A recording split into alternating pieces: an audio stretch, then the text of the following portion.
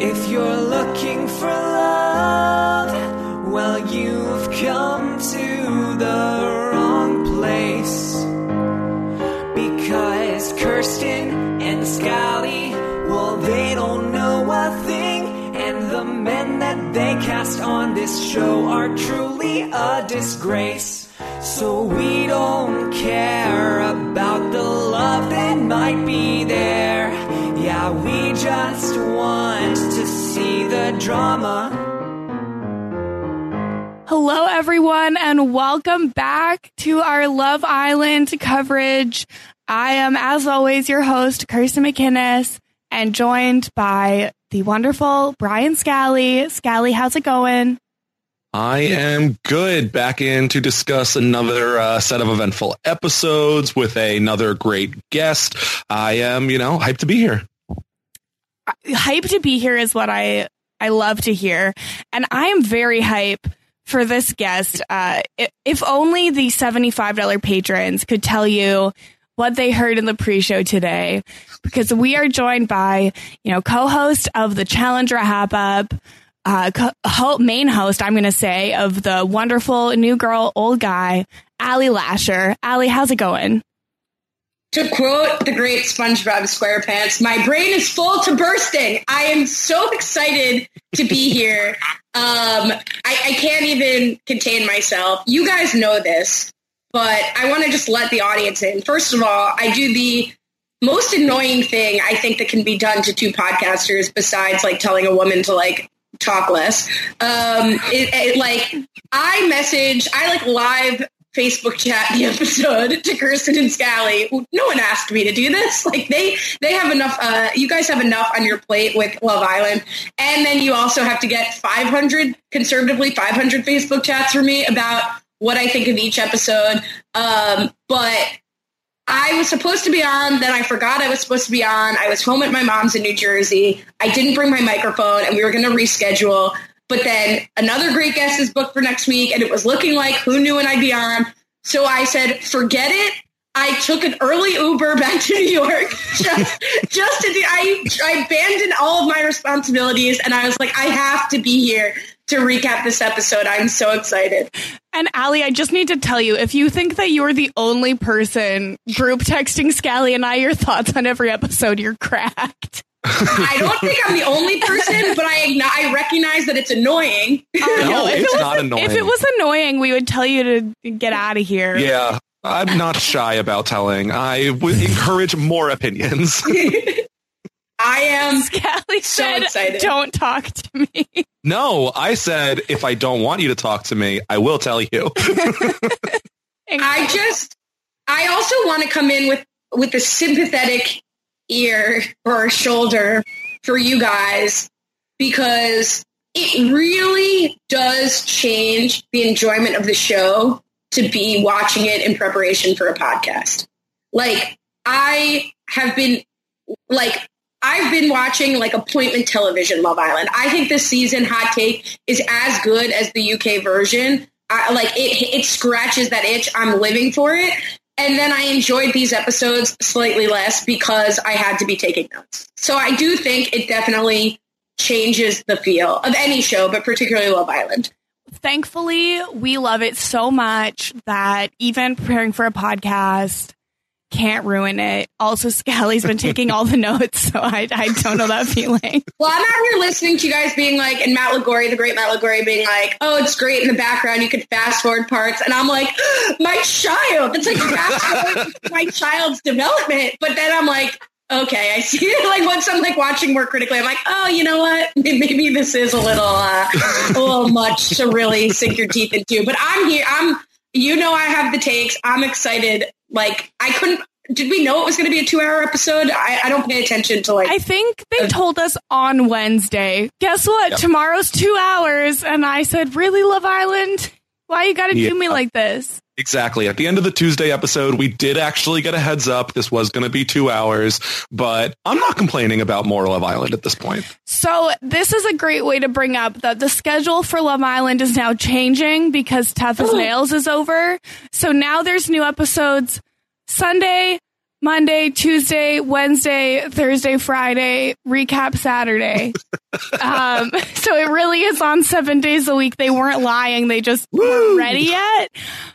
So I think we'll still probably continue with Tuesday, like Sunday to Tuesday and then Wednesday to Friday because it keeps it more even. But yeah, so there are no days off in Love Island. Honestly, I'm so Wednesday. I have a noticeable dip in happiness on Wednesday, so now I'm happy to fill that in. I wish everyone could. Every time Allie says anything, I just like want to laugh hysterically because I'm so happy she's here. So it's the relationships for me. It's the relationships for me. It's the drama for me. It's the podcast chemistry for me. So,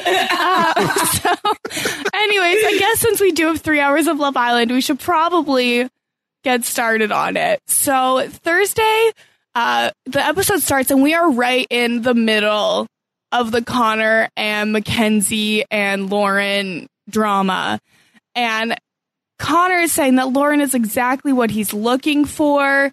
He's been filtering himself to accommodate someone else. He's incompatible with Mackenzie. He wants to get to know Lauren. And I'm just like, that's a whole lot of ways to say I'm too much of a baby to tell Mackenzie the truth.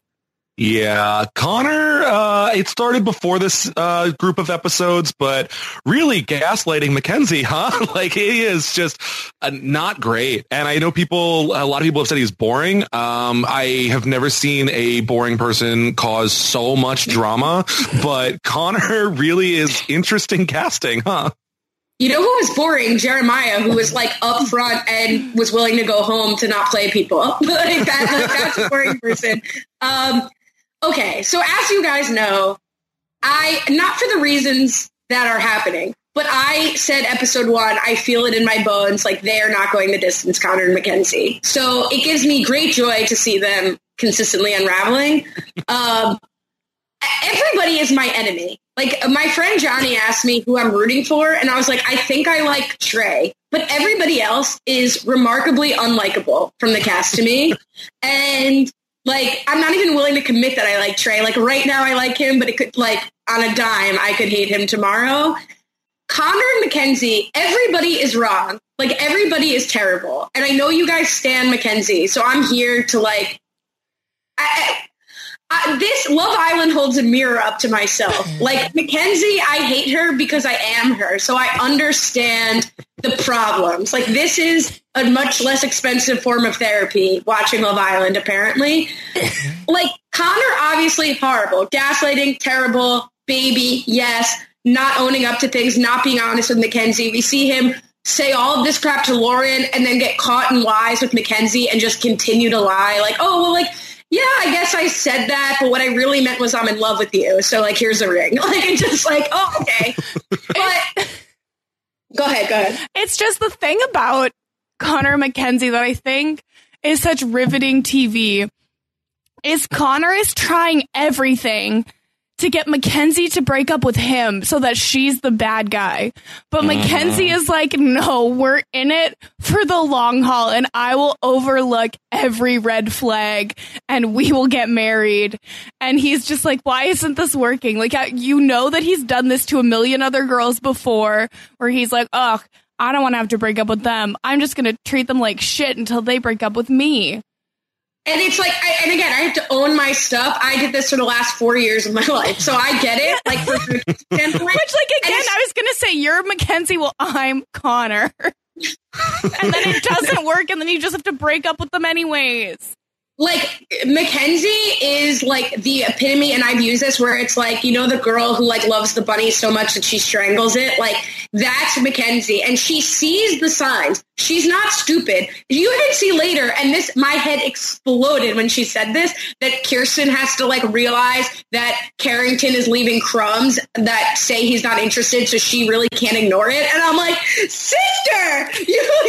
There are loaves of bread being left for you, and you're not seeing it, much less crumbs. Hey, but like, go ahead. Stop. You can give good advice and still not take it. And I've been doing that the last 27 years. Of course, but it's just like, okay, so Mackenzie is like the textbook, like this is how I see it. She took Connor for granted that like Connor's never had someone like in her league. Connor views Mackenzie as like far out of his physical league, right? And he's like this dweeby accountant who like is in this hot body and like doesn't really know it. So she's like in the beginning overly confident about the status of their relationship. Like, he's more into me than I am into him. Great. Like, why doesn't he follow me? She like makes mountains out of little molehills because she can, because like he's always going to come back to her. Like, they're the strongest in the house. Then she gets wind that maybe they can be shaken. And then she starts becoming the chillest, coolest, like, yeah, I don't even care. Like, oh my God, you did this, Connor. Like, I've been chill the whole time, almost gaslighting him because she has been trolling and she has been crazy, but she's like, oh, I'll put my cool girl hat on to like win him back. And then, as we'll get into it, there's some conversation where I was like, okay, now she's going to lead with sex to really lock him in, especially because he said, I've only had sex with 3 people. Like, and boom, like clockwork, they're making out. And she's like, I can't wait for the bedroom tonight. And I was like, right on cue, Mackenzie. Like, this is textbook, like kind of manipulation and craziness. So she's manipulating him and completely acting like a different person. Like, she's this cool, chill, okay with everything he's saying. She's not. And he's gaslighting her, lying to her face. Like, the whole thing is so toxic, but like acted though I haven't been there 1,000 times. Well, and my favorite moment of this, and it's jumping way, way ahead, is there's a moment where Mackenzie looks up at Connor and she goes, see, I'm understanding. You haven't seen it yet, but I... I've been there where you're like, if we could just get through this hurdle so that I'm back at rest, right? Like, he's done a lot to stir her shit up. So if we could just get back on the same page, then you'll see that like it doesn't always have to be this way. Especially when she says like, oh, like, are we really still having more serious conversations? I thought we were done with it. Mackenzie, you're the queen of the serious conversation. Like, I live for that moment where she acts like it's Connor that keeps wanting to have these conversations where it like, that's how the cool, chill girl acts. Like, ugh, like, I thought we were over that. We could just like have fun. It's like, you're pulling him aside for serious conversations every 5 minutes. Yeah, there's a reason why 95% of the episodes for the last week and a half have been Mackenzie and Connor. And it's because I would say both of them insist on having these conversations because both of them keep lying and saying they're the fun person when really like they're going out, like he's talking to other people, she's pretending she's not like so invested in this, but like he also is, but like maybe just to stick around. So like both of them are being the problem here. Hers is a more fun problem for me personally, like in watching, but yeah, I definitely see fault on both sides. Yeah, see the difference. The difference is that Mackenzie is a star and Connor is a dud. I agree with that. And I'm too excited. I'm just like, talking about her. But I would be remiss if I did not bring in the third problematic person in the equation, Miss Fake Accent Lauren, who next coming to the stage, Fake Brit Lauren, who is arguably the worst person on the island. Is that a hot take? Like, oh, he's so trapped and scared. She's so terrible. I feel so bad for this poor guy, this adult man with complete agency who's also lying to Mackenzie. Like, oh, I couldn't deal with her. Yeah, my eyes were really opened there. And again, we'll get there later in the episode where Lauren is talking about how, Lauren told like Selly and Mackenzie and like Kirsten, like, oh, actually, she's not into Connor and Carrington, where she's definitely at least into Carrington. So I don't know where they got the impression that Lauren is telling them, like, don't worry about it, while secretly still sneaking off with them. Well, and then the one thing that Lauren did that was at least entertaining is when she was like, but are you okay? Like, do you blink twice if you need help? Because, like, again, Lauren did not ask Connor out on this date. America voted for this date to happen. And you're welcome, everyone, for my participation in that, because look at the drama that came from it. And so I do think it's funny that she's like, yeah, we haven't really gotten to talk. Like, are you okay? Which isn't okay because, again, she's just pushing this narrative of like, oh, poor Connor and Mackenzie's so mean and controlling. Like, they're both controlling. Don't put it on Mackenzie. Sing it, sister. But what was really funny was Mackenzie the whole time that Connor's on his date with Lauren is like, America hates me. Why would they take my boyfriend? And Rachel's like, yeah, people think you're controlling Connor, which this was a whole new narrative to me. Like, is that what, like, I know last episode we were talking about how Mackenzie's in charge, but I didn't think she was controlling.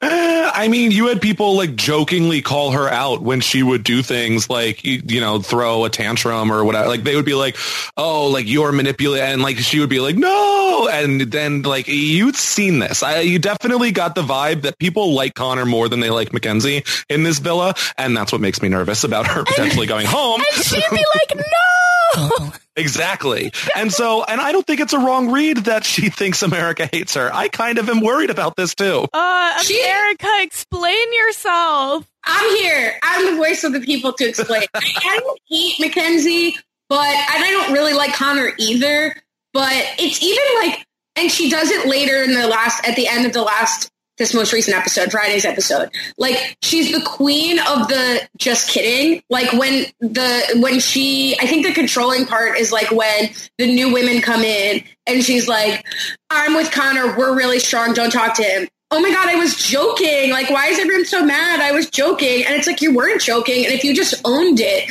at least that would be fine. But to me, Mackenzie acts like she doesn't own her S, you know? Like, Kirsten is very controlling of Carrington. Like, she's like, he's mine, don't touch him, it's fine.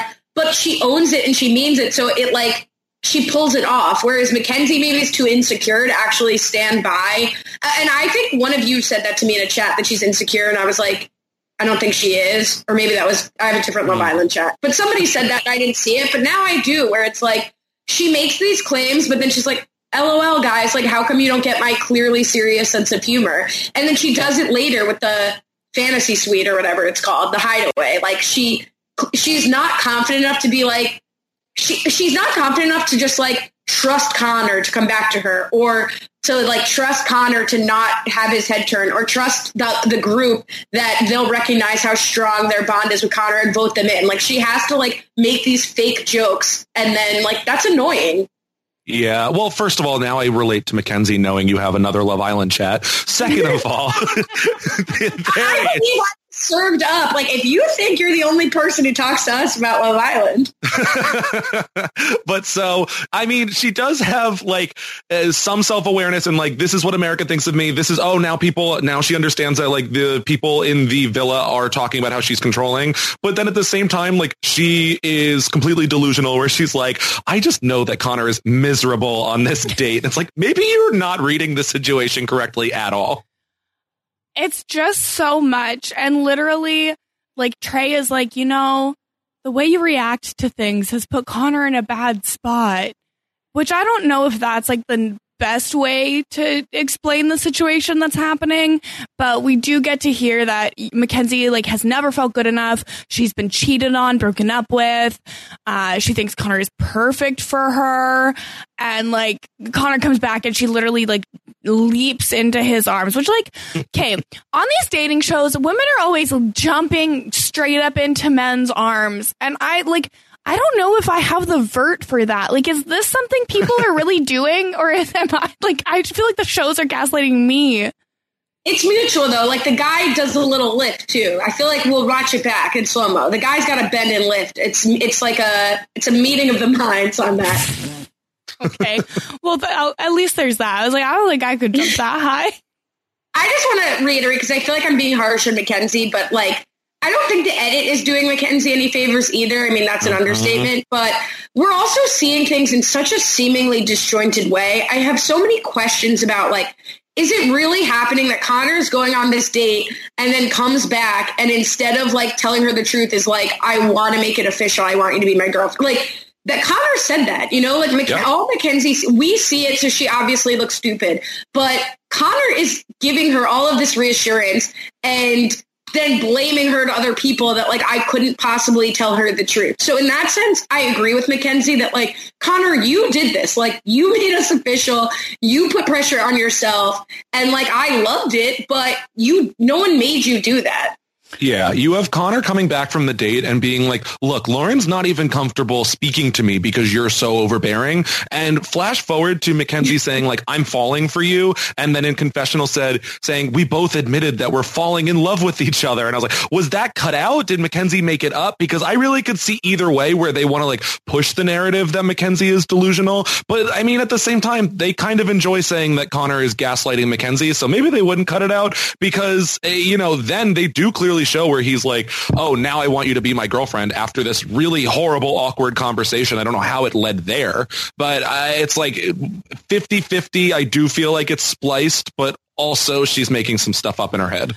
Well, and I feel like it's one of like these like ways of communicating are so like I feel like last time I was in a situation like this, it was like, bro, we're unhappy for these reasons, and this is happening, and this is happening, and this is happening, and then the conversation ends, and it's like, we're moving in together, and it's like, well, what? But that does happen in toxic relationships, and it's just so hard to watch because obviously we didn't see Connor say, oh, I'm falling for you, but he did say, like, I don't want to be with anybody else. I want to be your boyfriend, like, be my girlfriend. Yeah. And, like, it's just so confusing. I almost feel like we, the audience, are the ones, being played.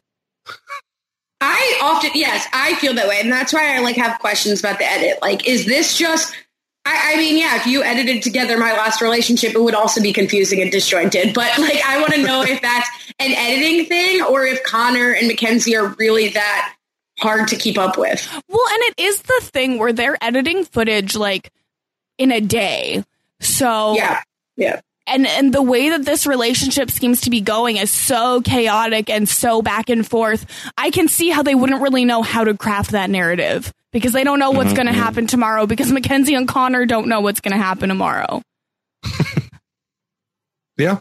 That's fair. I mean, like we said a million times where he's saying like, I want to be with you in this villa and after. It's like, and then wakes up the next morning. It's like, we're moving too fast. So like, which one is it, buddy? Also, there's no way they're together long term after the show, like 0. But let's say they're together and I could see him convincing her not to watch the show and then her doing some like, we decided as a couple to not watch the show because if she watches and sees him tell Lauren multiple times that she is the most physically attractive person in the villa, like, I don't understand from a game player perspective why you would there's no need to directly compare anyone to your girlfriend. Like, you don't need to say that. Lauren's not going to pick you based on you saying that. And you're in for a world of hurt. Like, that would hurt anyone, but it would especially hurt Mackenzie.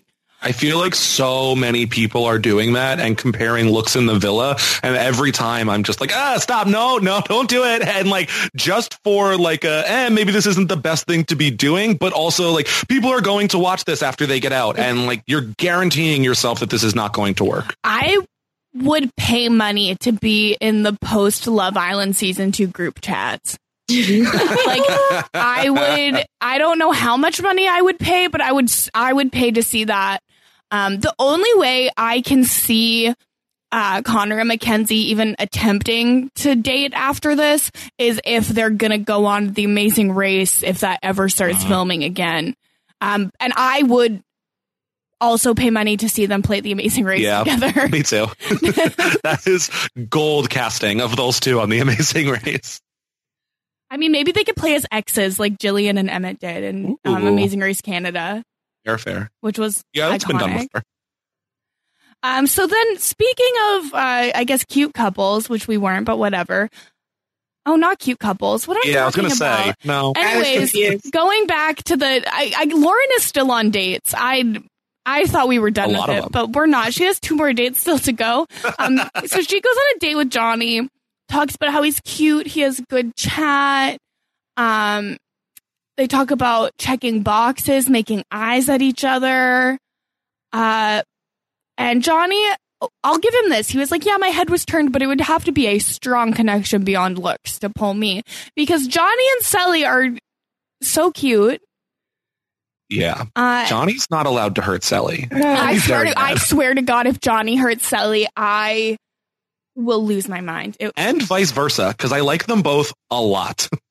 I finally did a deep dive into the ex-girlfriend thing. And I don't feel that bad about it. Like, I don't think it means Johnny's a bad guy based on it. Like, I'm not that... I don't know. We're not talking about that now. But anyway, like, I don't think Johnny's like a bad guy for having this ex-girlfriend drama, but I don't know. I think they are very cute, but I worry about Selly because I feel like Selly's kind of a player. Is that crazy? I think they're both players, and that's why it somehow works. Well, okay. I think Johnny is a player based on what we know about him, but I don't think he seems like a player on the show. So, like, on the show, I feel like he picked one girl. He's never had eyes for anyone else. Like, he's the only guy, really, who didn't have his head turned by Lauren, like he said from the beginning. And he didn't really give her any reason to think that he'd be into her. Because I think if Johnny did anything remotely related to what Connor did, then she would have picked Johnny for the challenge and not Carrington. Like, I think Johnny was her first choice, but Johnny kind of made it clear that they were together. And then, but Selly to me is like, maybe I'm reading too much into the first day when your like partner keeps changing. And like, she had the right attitude to just be excited about whoever you end up with. But like, I feel like if she had ended up with any of those guys, she'd be in the same position with Johnny. Like, I question how real it is. It's interesting. For me, I feel like they do have good chemistry, but I really see their obstacle being like Casa Amor when they're separated and get to talk to new people without the other one being around. I can very much see them both being like pretty flirty and open, and something getting them in the middle of them there. In the interest of making predictions that are baseless, I think Selly is more likely to stray because Selly is young and flirty and playful and fun, and everybody's attracted to her. Like, she was the most popular girl in the beginning, and I think it would be the same at Casa Amor. But like, Johnny, I feel like is image conscious. Like, I don't think that it's not that Johnny's a player. I think Johnny would like to be seen by America as the nice guy who stays loyal to one woman. I think that you know what? I think they could overcome any obstacle. I think they're in love. I think they're perfect. I just like them a lot, and so I want them to be together, so I'm projecting that onto them. I mean, I love her reaction when everyone's like, so are you nervous? She's like, I've never been more relaxed. Like, she seems completely chill. And I don't know if that's confidence in that she'll pick up someone else if Johnny strays, or if it is just like confidence in the relationship. But I did really enjoy like when he gets back and he's like, so were you nervous? And she laughs and she's like, no, I really wasn't at all. And he's like, that's why I like you. So like, I do like how they play off of each other a lot. I want a snack. That's relatable. I just don't know, like later when they're doing like the Johnny salon and she says like, oh, you have to ask me, like, do I have a boyfriend, whatever. And then he says like, do you want one? Which to me was him sort of like going off of having that relationship conversation. And then she like laughs and like moves on like promptly. Like, I don't think she wants to be exclusive with him yet. I think that'll change quickly though. We'll see. I don't know. My eyes are open. I mean, maybe you're just seeing this more clearly than I am. And well, no, I'm just a hater. I'm I'm normally a hater too. I just don't hate them. I don't know. I don't hate them. Look, if they went the distance and won the show, I would be thrilled. Okay. Yeah. Well, at least we can get on the same page there. Support for this podcast comes from CDW and Microsoft Surface and Teams.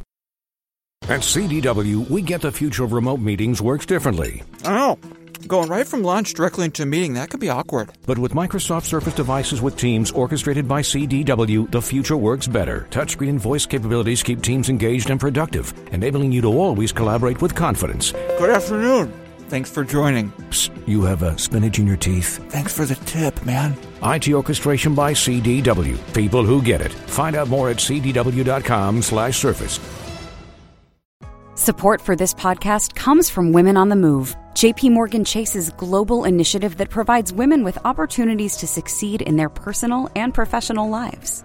In their original podcast, Women on the Move, host Sam Saperstein interviews a range of notable business leaders about securing an equal future for women in the workplace and the leadership lessons they've learned throughout their careers. Season 3 of Women on the Move is out now and focuses on female business owners telling their stories of resilience, grit, and how they show up for their communities. We need to figure out a way so that we can continue donating it, but so that we won't go bankrupt. So what are we going to do? We need to start thinking like a nonprofit, and we need to reach out to foundations and other organizations and find ways to continue operating, but also continue donating. Listen and subscribe to the Women on the Move podcast now, wherever you get your podcasts.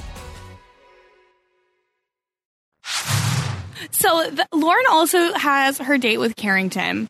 And this was definitely like the most successful date because they're talking about how there's an unspoken attraction. Carrington's like, I don't want to just be happy. I want my couple to feel like home. Word salad. Literally, what are you talking about? Like, are you not happy at home? Like, I'm confused. And so they're very, very into each other.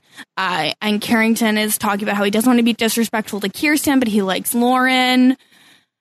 He tells, like, Kirsten asks her, like, oh, do you want to keep this open? And he's like, I don't know. And Kirsten is like, well, that's the thing. Saying I don't know means yes, I want to keep it open. Yes. Like if he did not want to keep it open, he would just say, no, I'm committed to you. And that's that.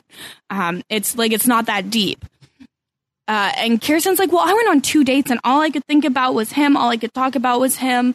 Like, what is going on? And it's like, yeah, Kirsten, sometimes feelings are uneven in a relationship. And I don't know how you've gotten this far without learning that.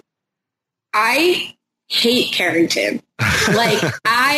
There's nothing worse than a 23-year-old boy who thinks he's got everything figured out. Like, he's acting like later on their date, he's like, well, if I were in the party lifestyle, like, I wouldn't have accomplished any of my goals. Like, he just, like, thinks he knows everything and he knows nothing. The fact that his head is turned, he was in love with Kirsten 2 days ago, like, obsessed with her, sweating while she was on the dates, like, in love, and now all of a sudden a hot girl comes in and he's straight. Like, he knows nothing about Lauren. There is no substance between them at the time, and he's all ready to throw away the connection he has with Kirsten. And the worst part is he's making it seem like it's substantive when it's just purely because she's hot.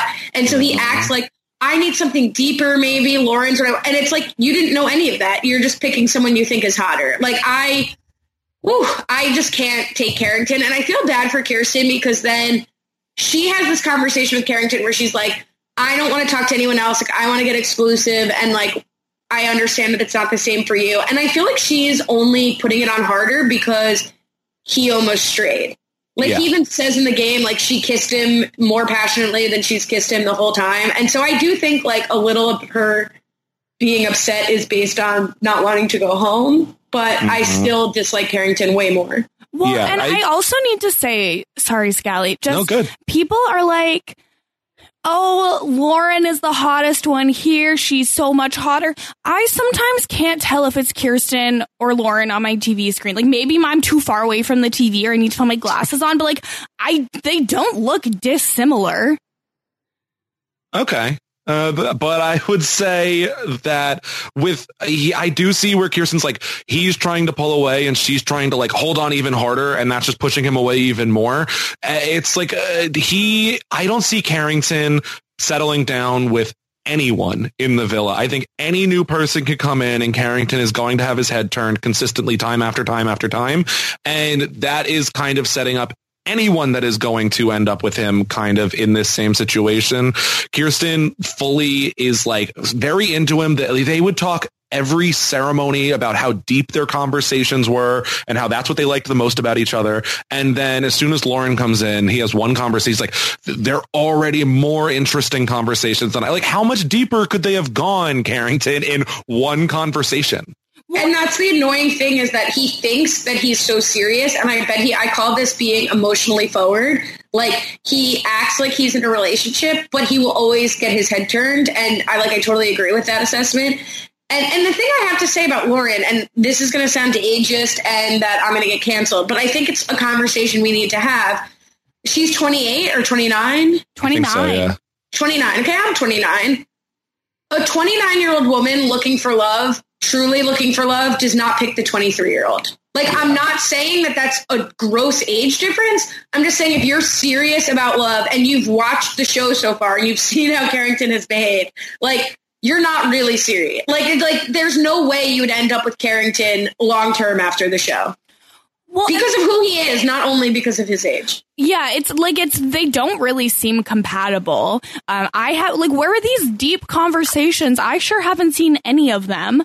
And it's just one of those things, like, Carrington will always be turned, and I think it's going to come soon where a new woman will come in and the other women are going to warn her. Like, Carrington goes for every new woman. He never stays committed. Like, you stay away. Like, it's not going to work. Like, I just feel like that's going to happen sooner rather than later, where people are going to be actively warned off about him and he'll end up getting sent home. Yeah, I think that's, sorry, go ahead. No, the thing is, I was going to say is I can see the same being true of Lauren, though, where Lauren very easily could have her head turned. I don't think that, like we said, like, oh, does the 29-year-old go for 22-year-old if she's like, I don't think either of them are being that serious about this right now. Yeah, I think it's one of those things where if Carrington and Lauren actually were to couple up, it would be the doom for both of them getting sent home from the show. Like, I don't think it's something that would actually work out for either of them long term. Like, maybe it would keep them each safe another week, but I don't think that we'll see them at the finale. Yeah, I think that's right. I think we're going to get, the next week is going to be a focus on Carrington having a shakeup to get coupled up with Lauren. And then after that, Carrington or Lauren will stray. Yeah, like, the only way Carrington makes it the distance on this season, I think, is if he actually stays with Kirsten and they somehow progress. I think that's the only way we see him at the end of this show. And that's 0% chance. Exactly. Yeah. I was going to say, so I guess we hope he strays, because I don't need both of them here for the entire time. Well, and the sooner I get to stop podcasting about someone, like, with my name but worse, the better. See, I like Kirsten, though. I like her as a person. I just, it's really annoying having to write out Kierstan in the chat. Like, when I'm, like, chatting about her or writing notes on an episode, like, it's just so many extraneous letters. I agree with that completely, but I do think that Kirsten could be fun. I think what we think's going to happen if Carrington does end up ditching Kirsten for Lauren and it doesn't happen at a matchup where Kirsten immediately goes home, I think Kirsten could be a reckless fun. You know what? I'll agree. I'll agree with that. It's definitely possible. Oh God, where even were we? Oh, Mackenzie and Lauren have a conversation. And that's genius. Oh, go ahead. Sorry? I'm so excited. I was going to say, that's the genius for me. It's the drama for me. Like, that's the genius of the show, is that, like, all of these conversations about Connor and Mackenzie happen, or, like, they talk, and, like, or with Kirsten and Carrington, and then Lauren, the other woman, is just there. Like, it's so awkward. Like, that's the brilliance, is that, like, your boyfriend comes home from another date with a woman, and you have to have girl talk with that woman. Yeah, so, like, Mackenzie is apologizing for making Lauren feel uncomfortable to pursue her new boyfriend. Yeah, exactly. And she's like, well, Connor and I are on the same page now. Like, it's totally fine. And Lauren's like, okay. So then Lauren talks to the boys and she's like, Connor was acting like he was done with Mackenzie, but now I guess that's not. Like, Lauren is also confused, but it's also, like, again, she's the other woman, so it's not really her business, I guess, but it's just so unbelievably awkward that even happened. This is where I get the read that people in the villa, especially the guys, may not be the biggest Mackenzie fans, because not one of them considers going to Mackenzie and saying, hey, just so you know, Connor may be misrepresenting things to you, her, someone. Whereas I feel like generally there are some great male-female friendships on any seed, whether US, UK version of the show. I don't feel like anyone is really there for Mackenzie when Lauren says something like this. Well, and here's my personal theory on that, okay? All of these people came on Love Island not to find love, but to be on TV and maybe win some money. Sure. And they all see Mackenzie and they see that she is a star. And I'm sure that they know that this drama with her and Connor is sucking all of the air out of the show and they will not get the airtime. And so my conspiracy theory is that everyone's like, yeah, it would be the right thing to do to tell Mackenzie about this, but I want it to be over so I can get airtime. And they're not realizing that if they insert themselves into that drama, they will get the airtime. That's genius. And that's how you really play genius. a reality TV show. See, but what they're not thinking about is that the longer Connor and Mackenzie are together, it's not that they're just going to settle down. They will always have drama. So by inserting yourself, you could potentially break them up and then lose them the airtime that way. God, Scally, both of us would be so much better at Love Island than all of these people. I would vote for you to win. I like you together more than any of the couples on the show currently. Low bar. Very low. Yeah. The bar is the floor. The bar is underground, actually. So I love, then we get, okay, it's the next day, of course, and we're still on this Connor and Mackenzie bullshit. And Connor is in confessional being like, I'm struggling to be honest. I don't have the balls to tell her how I feel in the moment. And it's like, Connor, you gotta just like piss or get off the pot. Like it's too much. And he tells Mackenzie, you have been controlling and manipulative towards me. And Mackenzie pulls out my favorite line. I'm really sorry if my actions have made you feel that way. It's not a real apology, but that's fine. Would you say it's manipulative? Well, and again, we don't need to rehash the whole thing again, but they're manipulating each other. It's really bad. Sure. Yeah. Then it's great. We get to shift. Kirsten and Lauren get their conversation. And Kirsten's asking, like, oh, did anything happen on the date? Like, how was it? She tells Lauren, like, Carrington came back and said he wants to be with me.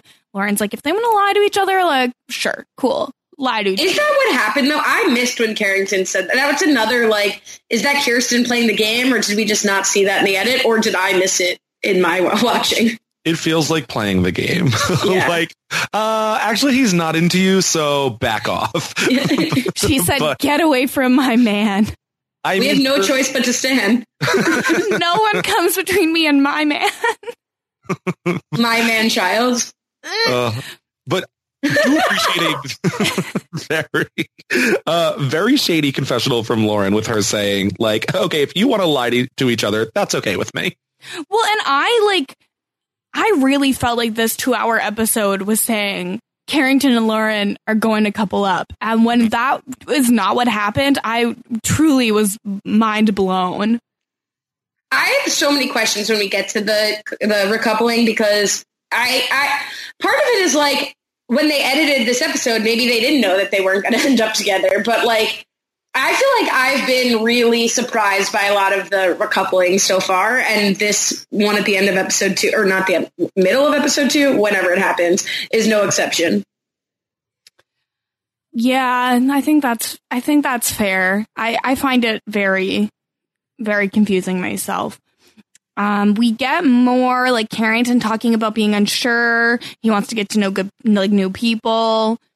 And then we get the guy talk, which is incredible because Connor is talking about how he's drained from confronting Mackenzie. Mackenzie is not what he wants. Maybe he should break up with her. Oh my God. And it's like, Ugh. like, I can't imagine the conversations that he's having with Mackenzie that aren't making air, because like literally in 5 minutes, I'll have the most toxic conversation. I can't even imagine what we're not seeing. I have this in my notes, and I don't normally like to read directly from my notes, but it's like, I'm exhausted from Connor being exhausted about confronting Mackenzie. Connor's a coward and a people pleaser and a liar. That's it. Tell me how you really feel. Hey, but you didn't lie, though.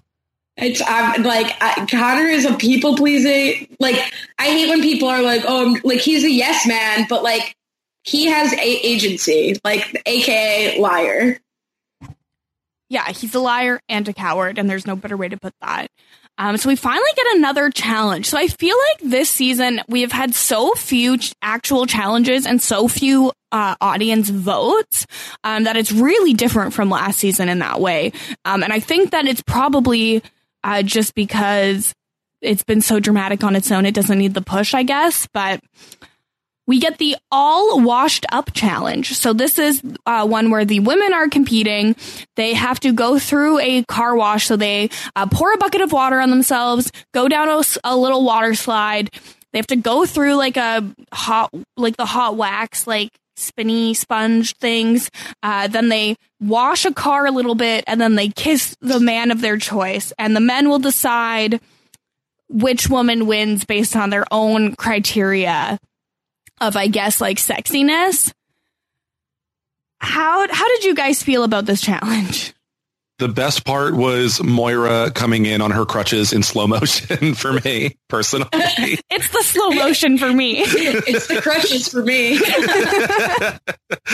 But, I mean, there was at least some drama here. Like you were saying, there's not that many challenges, and I would agree, and I'm not complaining. We could have a few more votes. I think that's due to them probably being behind in what they're showing. I feel like they're going through like multiple days, like through these episodes, and finally we're caught up through having a couple 2-hour episodes. But I mean, things where, at least like Justine's willing to mix it up, pick someone who's not her partner. Like that's where the drama should be. And I like that we finally have people willing to make a decision like that. Yes. So I was taking notes in this because normally in a challenge like this, different people would choose different ways to approach it. Like someone would be goofy, someone would be serious, some people would be sexy. But I think all of them just went with sexy in this one, which I like is fine. I just wish there'd been a little bit, like maybe someone doing it goofy would be funny. I don't know. But the notable things were that Justine picked Caleb, which causes some drama. Lauren does choose Carrington, which adds up.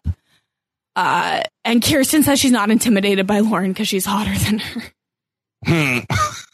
I think that the goofy thing would have, like, your number one goofy contender would have been Moira, who was not able to do it due to injury. But I think it goes to show that like nobody is secure. I think Selly is like the only person really secure in her relationship. So I think everybody still is like auditioning for these men.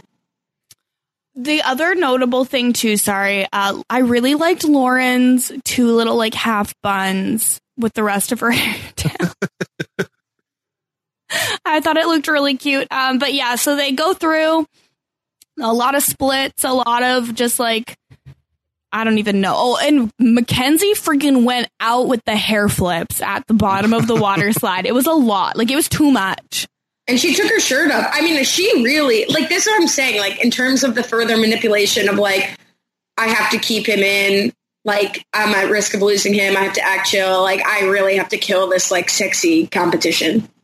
Yeah, when she ripped her shirt off to go down to her bikini top. Yeah, that was a lot.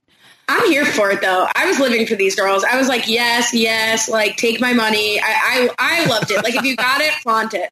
Oh, 100%. I, like, if I could have been there with dollar bills, I would have been. But yeah, so the men on vote, and it is unanimous. Lauren wins the competition. Again, it adds up because so many of these men are like, yeah, Lauren's the hottest one here. Mm-hmm. I also feel like it's an easy decision to be like, oh, like new girl that none of us are coupled up with. We'll all agree on that. A little recency bias, I think, for her going last, but I need to talk about the Justine, Trey, Caleb of it all, because I feel like Trey got a bad rap for himself. Like earlier in the episode, Lauren is like, oh, Trey, you like kissed everyone. You're the serial kisser. And it's like, first of all, Lauren, really, it's worse to be single and kiss a few people who are also single rather than these guys who are like wifed up, lying to their girlfriends and saying you're hotter than them. But okay, whatever. And even I was like, oh, Trey is like a true player and like effing these girls over.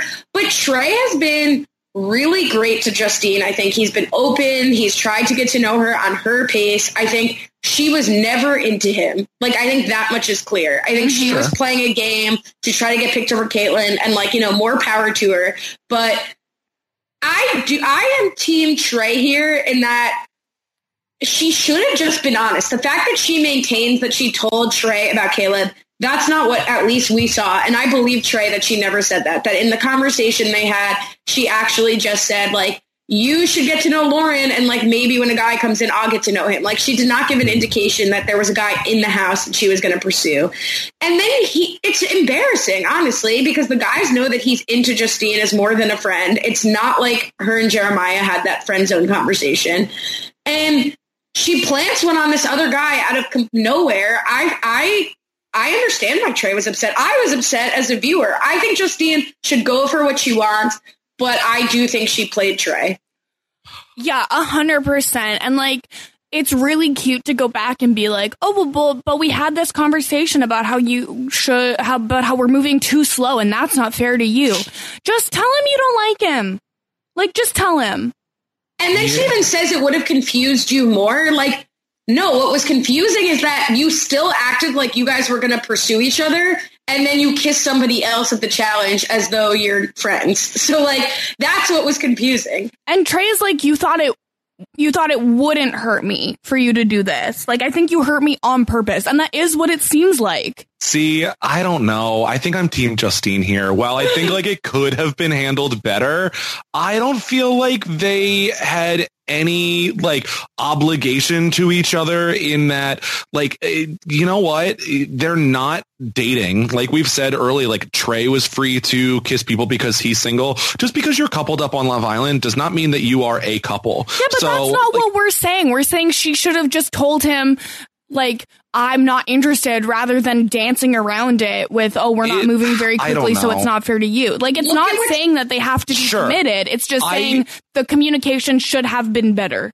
I understand saying that, like, she could have communicated it better, but I do feel like the distinction between saying, like, oh, we should talk to other people, and, oh, you didn't tell me you were specifically into Caleb, like, I don't really put a lot of weight in that. And I also don't agree with him being like, you did this specifically to hurt me. Like, yeah, she did it knowing that it could hurt him, but I don't see it as like a petty, she went out of her way specifically to hurt Trey. I just think that she was like, you know what, Justine has also not had the easiest road in the villa and decided, like, I am going to do this because I'm not sticking around unless I actually make a move here. I think it's true that I agree with you, Scally. I don't think it was intentional. I think that was sort of just like what a hurt person says. Like, I don't even think Trey would believe that at this point, but like, I think that's, you're hurt, so it feels like that's not what he's mad about. But look at what Justine was mad at Jeremiah for with Rachel, because then she was like, oh, I was embarrassed. I wouldn't have kissed you in front of the whole house because while we were still open, we said we were going to maybe try to take it to a romantic place. And I think that's exactly where she left it with Trey, which is like, we'll still be open, but like, I'm not telling you we're just friends. Like, we're still going to try, but also don't count yourself out with other people in the villa. And so, like, what Trey says later is like, yeah, I would have rather you done it not in front of the whole house, but you basically picked him over me in this moment.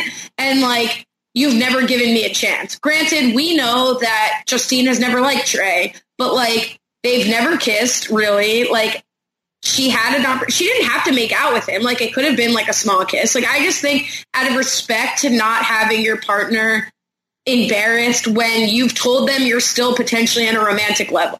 If they were just friends, then fine. But that's like not what she said to him. So I don't know. I just thought it was a little humiliating for no reason. Like, she could have just been honest with him. They've been honest the whole time together. Yeah. I don't know. And I mean, he does talk about how, like, oh, Justine like woke him up, like touching him, saying she missed him.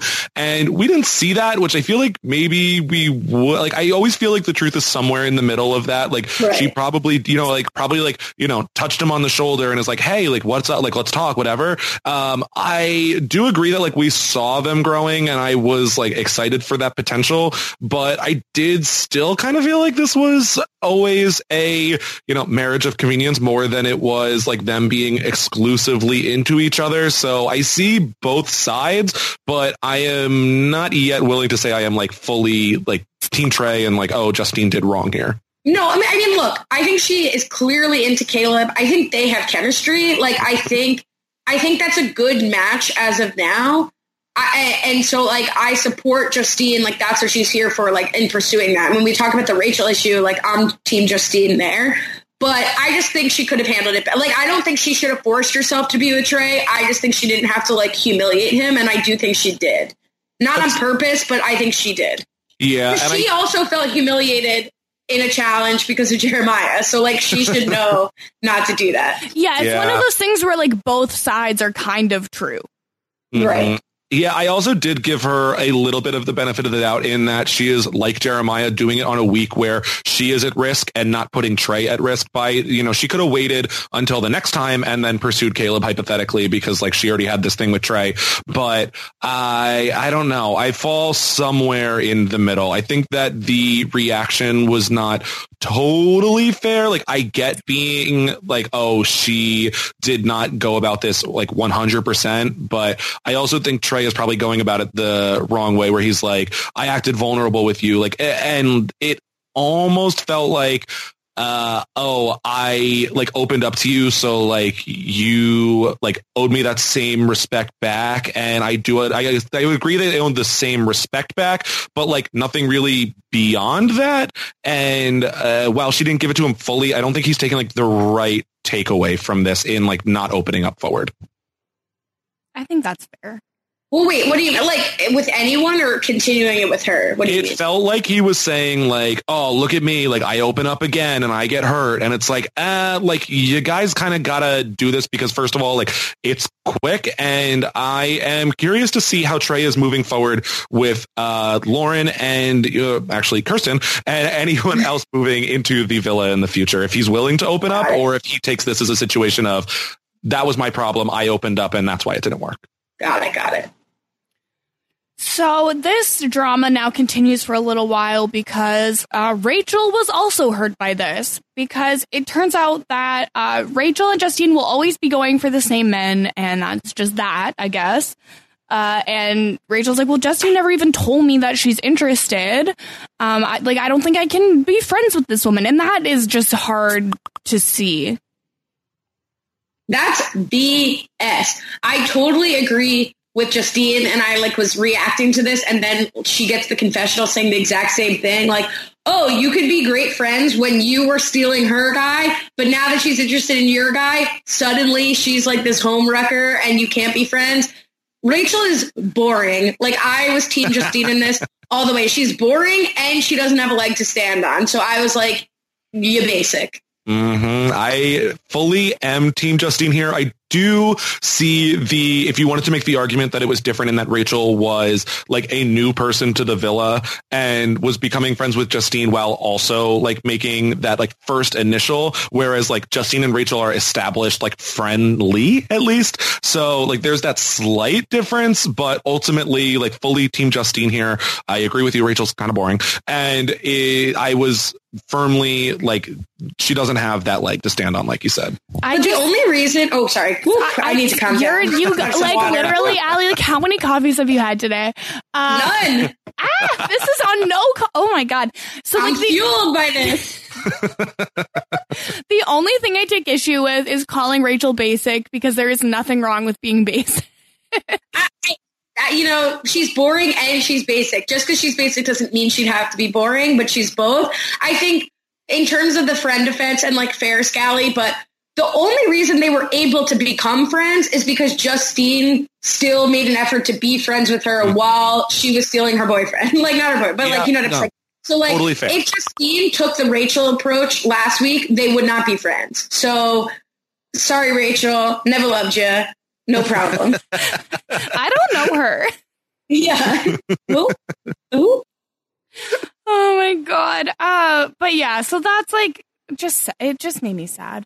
And then we get like the Rachel Justine conversation where Rachel is struggling. Justine makes the very valid point, like the roles were reversed last time and you were fine. So it's really unfair for you to pull this right now. Rachel's like, I need to take a step back from our friendship. It's the hypocrisy for me.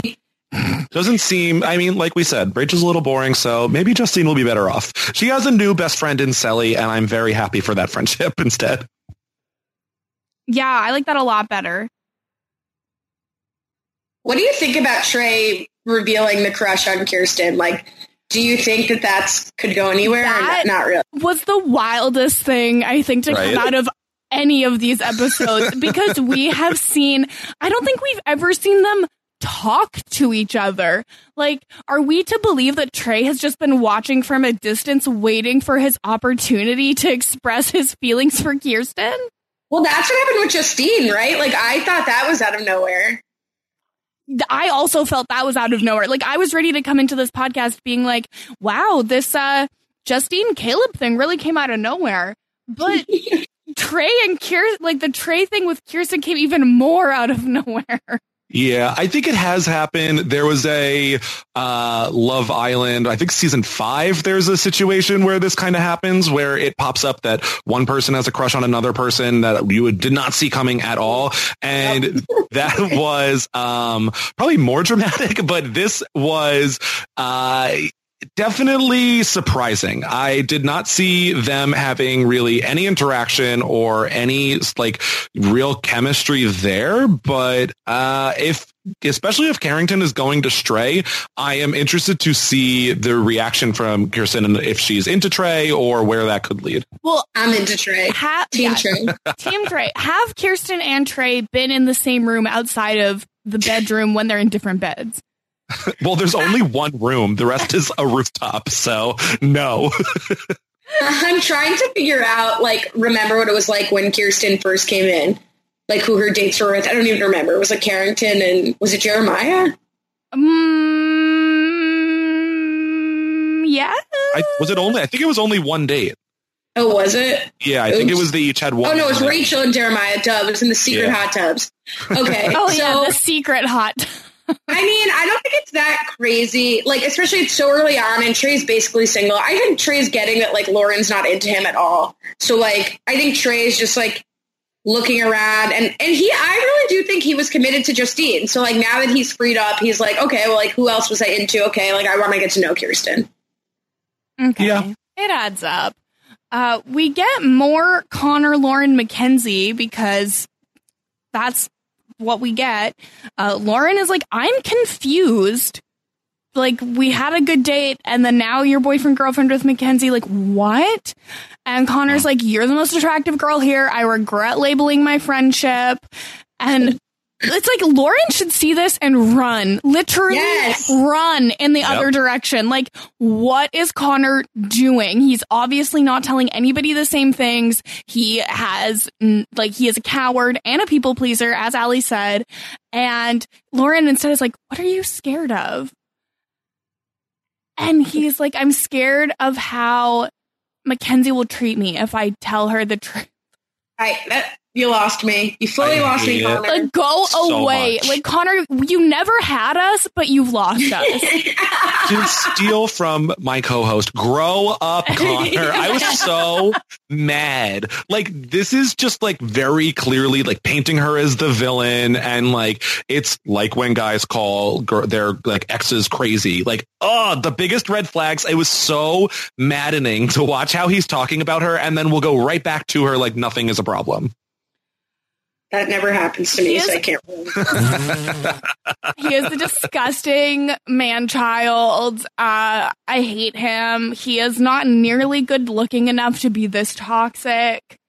And then this is when it's almost like Mackenzie's like unable to really react anymore. Like, this is what happens too when you get in this situation, is like you don't feel free to actually get mad at stuff you have a right to be mad at. So like when Kirsten exposes how Connor acted on the date and she confronts him, he takes 1,000 minutes to stammer and then he's like, oh, I can't think of a lie. So like, yeah, I did hold her hand. Like, I did do that. And I lied to you and she's like, I'm sorry that you felt like you couldn't tell me that, like that it's my fault. And like, she's, her gut, I feel like, is telling her that he's bad news, but she's fighting it because he's now convinced her that if she reacts even appropriately, that she's the crazy one. So now to prove that she's not crazy, to keep him, she will eat all of this and just be like, okay, like, see, you can tell me, like, look how cool I was about it. And that's like really effed up. It just gross. I just hate it so much. I'm really confronting personal traumas here, if you can't tell. I honestly, Allie, I feel like not on the podcast, like, we need to do relationship therapy together. It's like looking in a mirror. It's the gaslighting for me. It's right. It's a toxic masculinity for me. Scally's like, get me out of here. No, I love feeling like I'm in a TikTok comment section. It's honestly, Scally is a youth forever, a zygote, and he gets to feel extra young by feeling like he's on TikTok. Dude, imagine aging. That was my favorite thing you guys said on this podcast. You would not catch me dead aging during quarantine. You wouldn't catch me dead aging. Carrington, hashtag Carrington. You would not catch him dead aging during quarantine. Oh my god. Oh my god. I feel like we did everything. We talked about Trey. I know, but there's so much more because it's so much more. Then, like, we're not even in the first episode, Allie. Like we never talked about Lauren making a full English breakfast or anything. No, we did. I said she's fake British, and the breakfast showed. Like,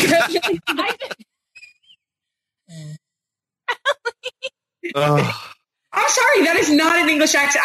A friend of mine who I don't know if she wants me exposed on this podcast, like, texted clips to actual British people and were like, verify that this is BS. And they were like, yeah, she definitely sounds like either an American who moved to London or more likely, not London, wherever she's from, or more likely a British person who's been in the US for like 20 years. So like the accent is like watered down. I would be very eager for finding out it's a fake accent. Has happened on one other reality show that I've watched where a person was faking an accent for their entire lives, but and it was revealed that they had like been to London once. Would be very eager to find out. What show is this? I assume no one's going back. They should not watch this season of The Real World. Someone was faking an accent. Which season of The Real World? It was one of the like much later seasons, like one of the Bad Blood seasons or something like that. Skeletons or no, not Skeletons. That's still even too early. Let me look it up. Explosion? No. I really wish I hadn't even asked because now you guys get to bond over MTV reality and I'm just out in the cold. Let me see. Her name was like Tiara. Yeah. Okay, all right, we have to look into this, but it was Bad Blood. The concept of someone faking an accent for their entire lives is so attractive to me. I will begin cultivating an accent now.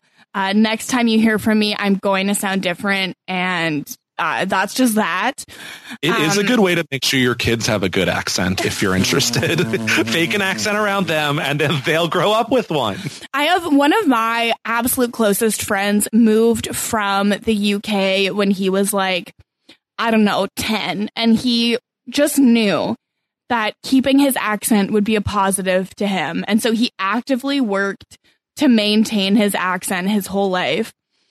And it's so funny because in the last probably like 6 years, he has started losing it like a little bit.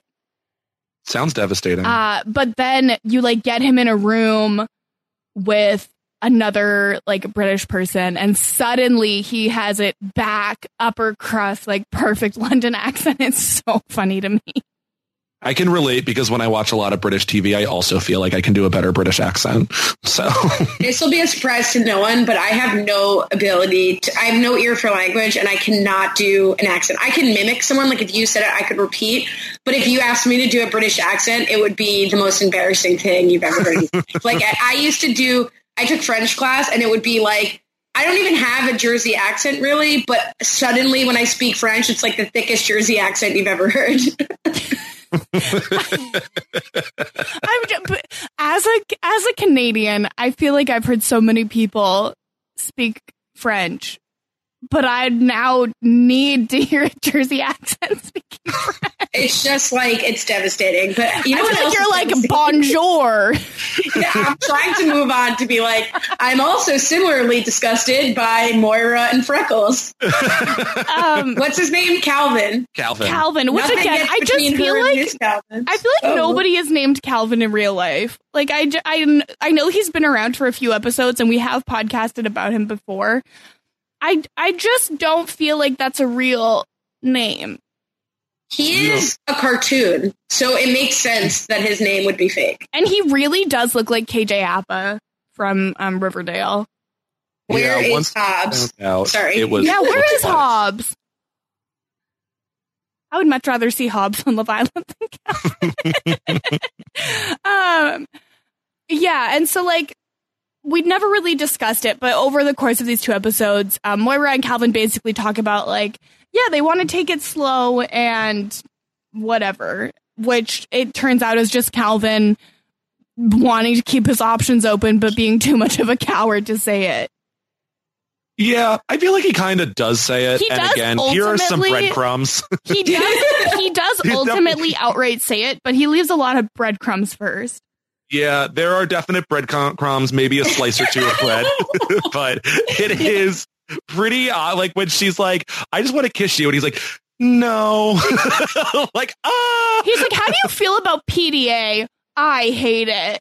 It's going to be really awkward when he's like making out on television with the girl who comes in like next week. And she says it like, I respect it if he wants to move slow. To me, the ring he wears is the best defense to any PDA because no one's been less attractive in jewelry than Calvin. But I like, she says, like, if this is, I respect it if that's how he feels. But if it's just like his way of saying he wants to stay open, which it is, then I'm going to be pissed. So I don't blame her. It's like, he's saying like, oh, we have this great connection. But then he's going to the guys and being like, I have no spark. I agree with him. Like, I thought, so it's not really like Moira didn't dump James because of Calvin. If James had like kept his shit together, like maybe she would have picked him.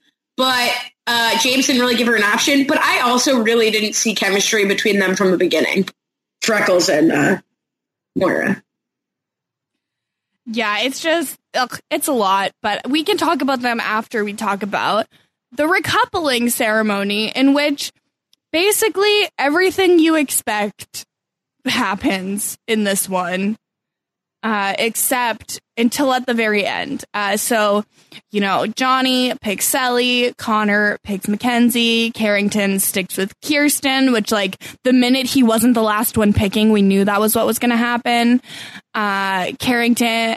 Trey picks Lauren because they discussed, like, I don't know, protecting each other. Caleb picks Justine, and then Rachel is the one going home. And I do feel like the episode set it up to surprise us with this pick.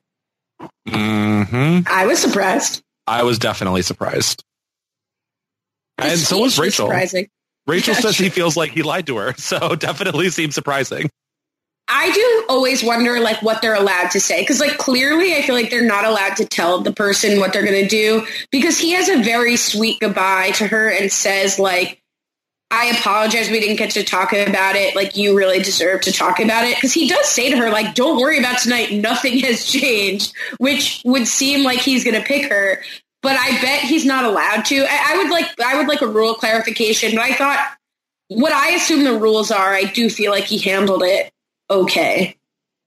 Yeah, I mean, when you have Moira being like, he told me that he wants to be my crutch, like, okay, that's a direct quote. I think we know who you're talking about. So I think that it is probably like, all right, let's keep it as like open as possible, but I don't know if there's like a firm line there. Yeah, it's just a lot. Okay. But also, apparently, Rachel has said in her exit interviews that Trey was campaigning to make sure that Justine went home. I love that. He was being very petty. I agree. I stand a petty king. But it's not like they were in this like long-term relationship and then she like broke his heart. Like they were talking briefly and then he was like, yeah, no, you don't get to stay. Yeah, no, that's embarrassing. He's also, isn't he like 22? No, he's like 25, I think. I was going to say I would do the same thing at 22, but also I probably would do the same thing now at 27. I was saying that like immature or something. I'm confused. Never mind. I definitely would do the exact same thing because, as I said last time, I will cut anybody out of my life at a moment's notice for no real reason. So I would be happy to campaign to get rid of someone who mildly upset me. Speaking of exit press, I want to do exit press. I want to interview these people. Oh, yeah. What happened? I don't know. I'll message Rob. and be like, are we blacklisted for being too mean about the men on this show? I have so many questions. Were you guys surprised that Trey ends up with Lauren and Carrington? Neither Carrington nor Connor strayed. I was surprised. I thought that one of them was going to, but I also felt that they showed Lauren as a viable option for both of them so many times that I didn't feel like we had enough resolution to know what was going to happen. Like, I think that is going to come to a head more so on a girl's choice where she gets to pick.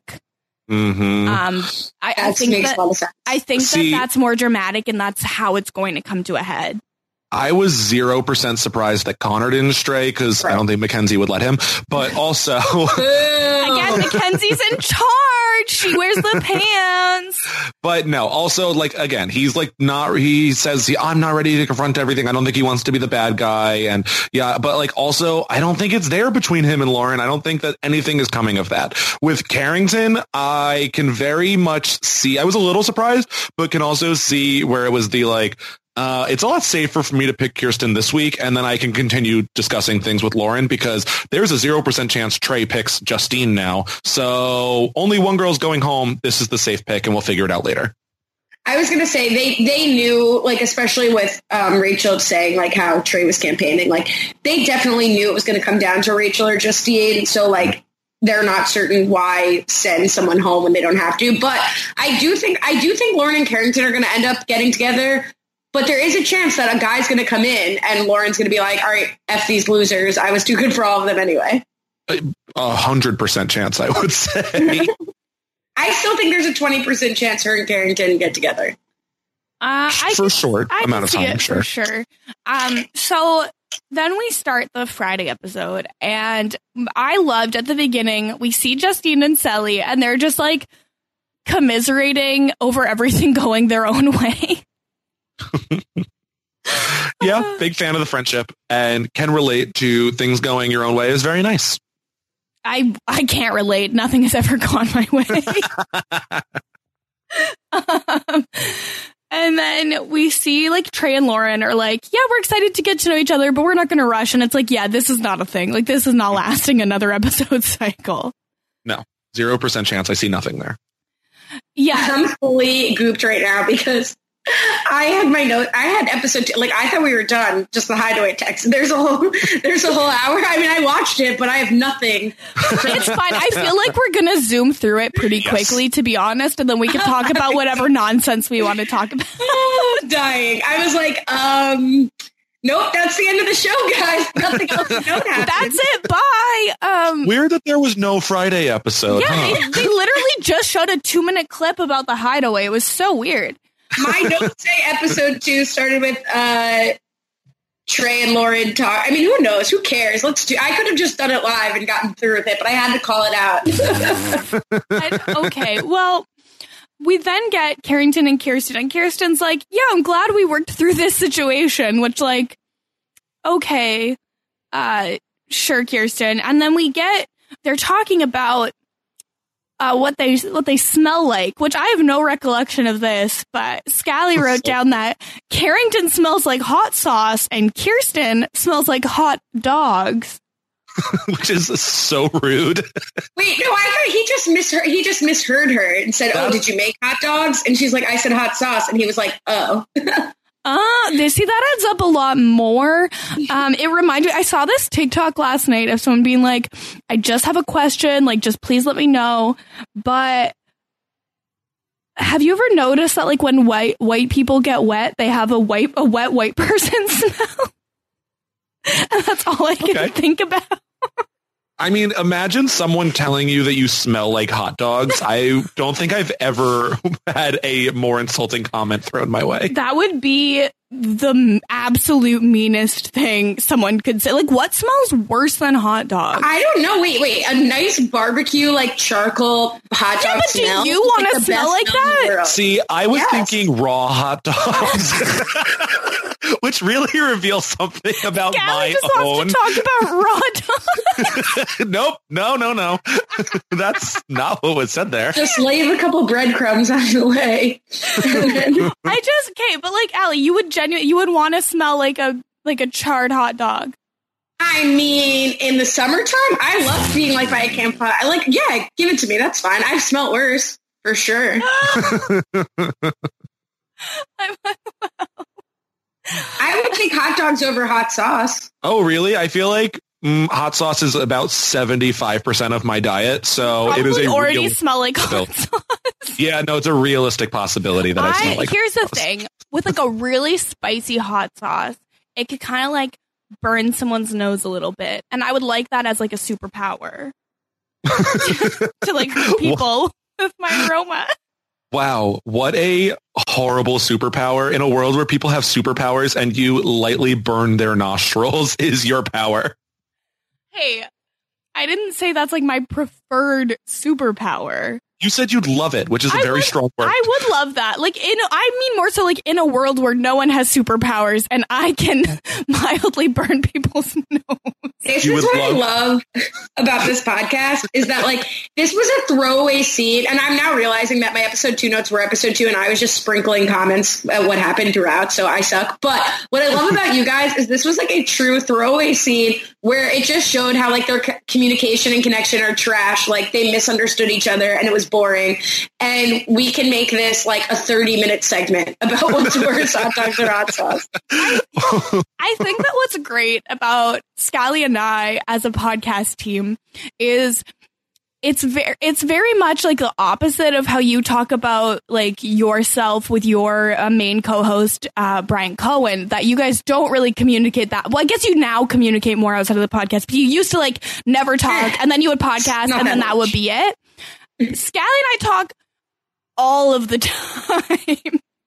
A good amount. See, but now that you're saying that you would like to burn people's nostrils and thus be mildly unpleasant to be around is a interesting choice. Let me tell you right now, being mildly unpleasant to be around would be an improvement for me. Wait, Scally, I was going to say, you know Kirsten, like you and I know Kirsten, you know her better than I do, and you're acting like pearl clutching over the fact that she said this. Like, no one who listens to this podcast is surprised to hear Kirsten having like saying that. Well, and I say that with the highest admiration and respect. I honestly thank you, because I think, Allie, if you did not respect me or did not like, I think that would hurt more than pretty much anyone else in the world not liking or respecting me. It's the vengeance for me. Like, I would be so scared. Like, if Allie and I didn't get along, I'd be so scared. Like, I don't know how I would function. I don't understand I feel like Mackenzie when people are like, I'm scared of her. I'm like, what did I do? That's not what I mean. Like, I don't think you're scary. Like, I think that if you and I were in a legitimate fight, we would both take it way too far. Like, we would go there. I think that that's our argument style. I think we both have the same one. Because people always say they're scared of me too, and I'm like, what are you talking about? Like, I'm most likely to get in a fight, McInnes. Okay. I would never get in an actual physical fight, Scally, and that's the thing. It's just our group of friends. None of us would get into a fight, and I'm the most confrontational, and so that's why people say that. I would never get in a physical fight. I'm too scared. I have a beautiful face, and I could not bear to have it messed up. It's all about psychological warfare. Exactly. Just like the men on this show. Just like the men on this show. It's like literally, Scally, I paid like $13,000 on my teeth. You think I'm going to risk one of them getting punched out of my face? No! That's fair. How? Like, God. Anyway, so we simply must move on. Well, I'm already done with the episode. Yeah, I was like, can I go? Like, I'm done. She's like, I want to unpack my new apartment, but I traveled to get here, to be here today. You were like, we could easily replace you, and I was like, no. I was worried about inconveniencing you with this early morning trip back into the city, but then you were fine with it, so I was like, okay, great. More than fine. I made it happen, baby. You were like, no, I'm coming on. I do not share I will be there Saturday I had morning. to sort out my traumas through Connor and Mackenzie's undoing. So we get what was really great to me was this Kirsten and Mackenzie conversation where they're both talking about like Lauren and how and Kirsten finally is like, yo, Mackenzie, I heard Lauren and Connor were super touchy-feely on their date. Yeah, finally someone tells Mackenzie the truth. Like, Connor has been dropping breadcrumbs around the villa, and finally one of them has been brought back to her. That shows how long it takes for anyone actually to feel obligated to tell Mackenzie, I feel like. Why don't they love her?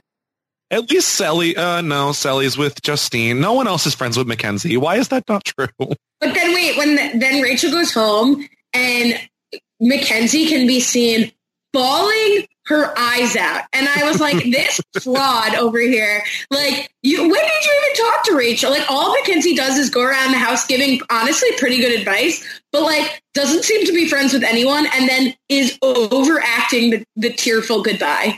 Well, it's funny because when people were like, oh, like, you're kind of controlling, she's like, we don't even spend that much time together. Like, every other couple spends more time together than us. Meanwhile, Mackenzie and Connor make up 95% of the episode. So all they do is spend time together from our perspective. And so it's like Mackenzie, if that's true that they're not spending time together, has to be spending time with these other Islanders. So I don't know why her relationships are not stronger, or maybe that's why they're not stronger. Oh, yeah, it's just, I want them to love her as much as I do. This is where, by the way, that I spoke out of turn and said that she confronts Connor, and Connor is like, oh, yeah, I did hold her hand, and then she eats it. So, again, sorry, I've given all of my takes. I will just sit here and scroll TikTok. It's fine. Like, I feel like we've fully dissected the full Mackenzie Connor toxicity. The only thing we didn't really discuss here is when she's like, oh, I regret making Connor feel like he can't express himself. I'm like, no, that's not what happened. Like, both stop, like, enough. Like, Connor has her completely snowed, and it's so unfortunate. This is a man who had to bring a phone with a picture of a handwritten note in order to say, I'm scared. He said, I have to write everything down so I don't forget anything. It was 2 sentences. It wasn't that long, Connor. Like, get it together. Why was he not allowed to bring the pen and paper? Like, what was the situation that he needed to only have the phone? Well, so I didn't realize that that's what it was. I thought that he had written in, like, the notes app. Like, if he was it was an apology. I didn't even I gotta get my glasses on when I'm watching TV because obviously I'm too far away now, and I didn't even clock that. That's hilarious. And he uses it like I had look at the scribble I had to do to bring this to you, you terror. Oh my God. I hate him so much. Like, I don't hate him more than James, but it's like Connor is so much more dangerous than James because James was yelling, look at me. I'm wild and toxic and I'm putting it out there. Whereas Connor is like, yeah, I'm toxic and horrible, but I'm going to make you think it's your fault. Well, because James is crazy in front of everyone, whereas Connor acts one way in front of someone and then one way in front of someone else, which makes it very difficult to put those pieces together unless you're watching him on a television show. Once again, speaking from experience, it is the absolute worst when you're dating a, quote, nice guy, and then you tell your friends what's going on, and they're like, him? Never. He's such a nice guy. And you're like, okay, you're right. I lied. My bad. And I just, like, for the record, if anyone is ever venting to me about their significant other, I will be the one to be like, are you kidding me? That they did that to you? Like, I will cyberbully. I'm ready to go. I will believe you 100% of the time. There you go. That's who I am. I just believe women. That's all. All right. Oh my God. Anyways, it's 9:40 in the morning and I'm still exhausted. Sally and Johnny, like, talk about their relationship and they're super cute. They're flirty. It's adorable. And then we get the segment of Lauren cannot abide Trey's snoring. Has Trey been snoring this whole time and they didn't show it? Or like... I have to think so. I feel bad for Trey here. He can't help it as a snorer. Scally is taking this personally. Yeah. I'm also a snorer, but I try to pretend it's not real. I've apparently stopped, but when I was a kid, I used to snore, and that was like vicious because at sleepovers, he'd be like, Allie was snoring. And it's like, girl, I cannot help it. I always was like suspicious that I have a deviated septum, but when I had to get a COVID test this summer, I think it was confirmed because on the right side of my nose, they like tried to stick the Q-tip up and it went up, but then they like couldn't turn it properly to do the test. And so they had to take it out and do it on the other side. And so I like now confirmed have a deviated septum, will be getting a nose job at some point, obviously.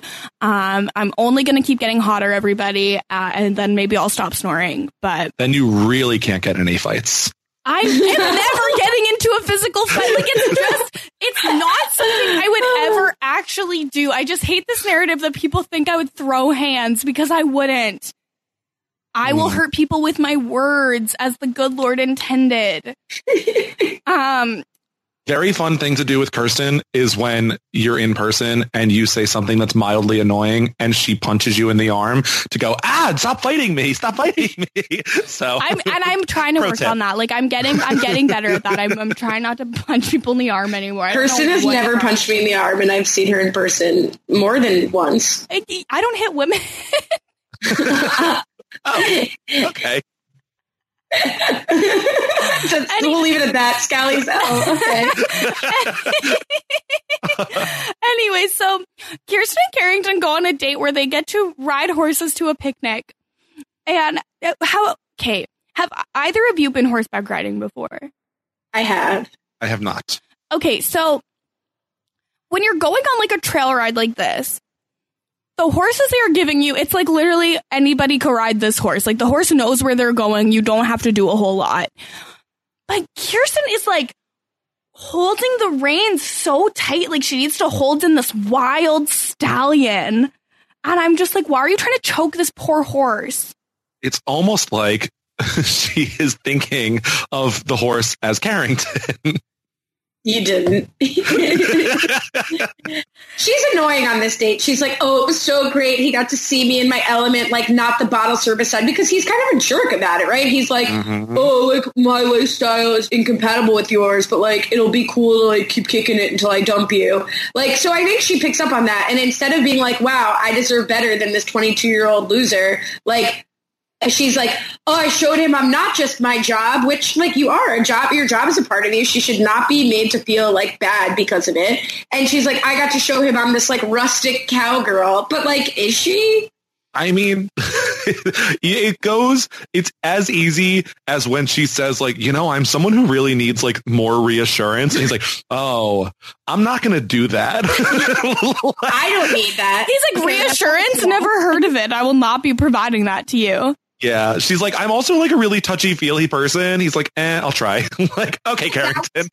That was crazy to me because that's one of the things that Lauren says she likes about Carrington is that he's very touchy. So I feel like Lauren is not wanting to call him out for changing, but I feel like Carrington used to give her a lot of reassurance and used to be touchy, but now is like obviously separating himself from her. So that was like kind of a sad moment, but it's like, wake up, girl, the slices of bread are on the floor. The loaves, there's full loaves. The full loaves. And I did like how they're like riding these horses and he's like, oh, is this like what your hometown is like? And she's like, my hometown's like all about football. And it's like, okay, yeah, you're from a small town. That doesn't mean that you magically live like out on the range.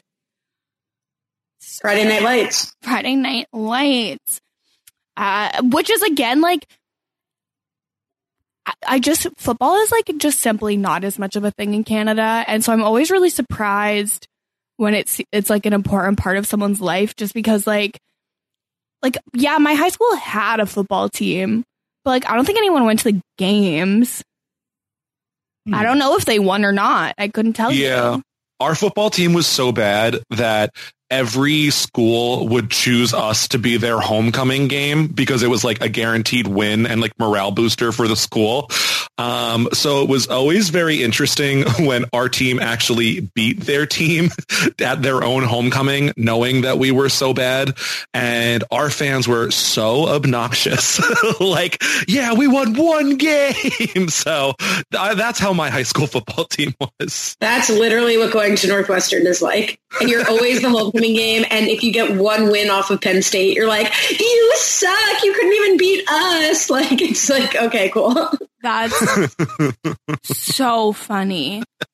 Yeah, I can remember one time where people were driving out and kids are literally like hanging out the like roofs of their like dad's Jeeps and like screaming at teams. Meanwhile, like police are like, please leave, just leave the campus, please go home. So yeah, people were obnoxious. Nothing like the police saying, please leave. Yeah. Please leave. So,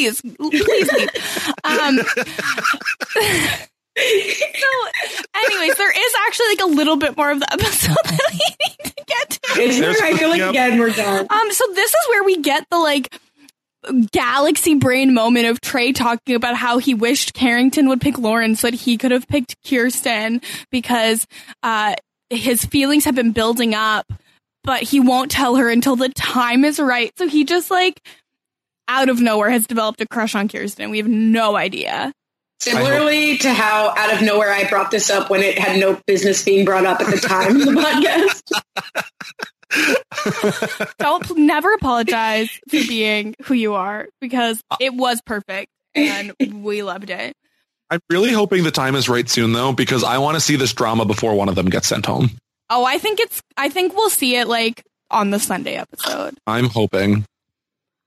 Or the Monday or the Tuesday or the Wednesday, if not Sunday. It's every day, literally. Oh my God. And I've decided I'm just not going to watch the Saturday recaps because I need a day off. Like 7 days a week. Imagine watching the recaps. That's for suckers. Could never be me. Like you have us. You don't need a recap episode.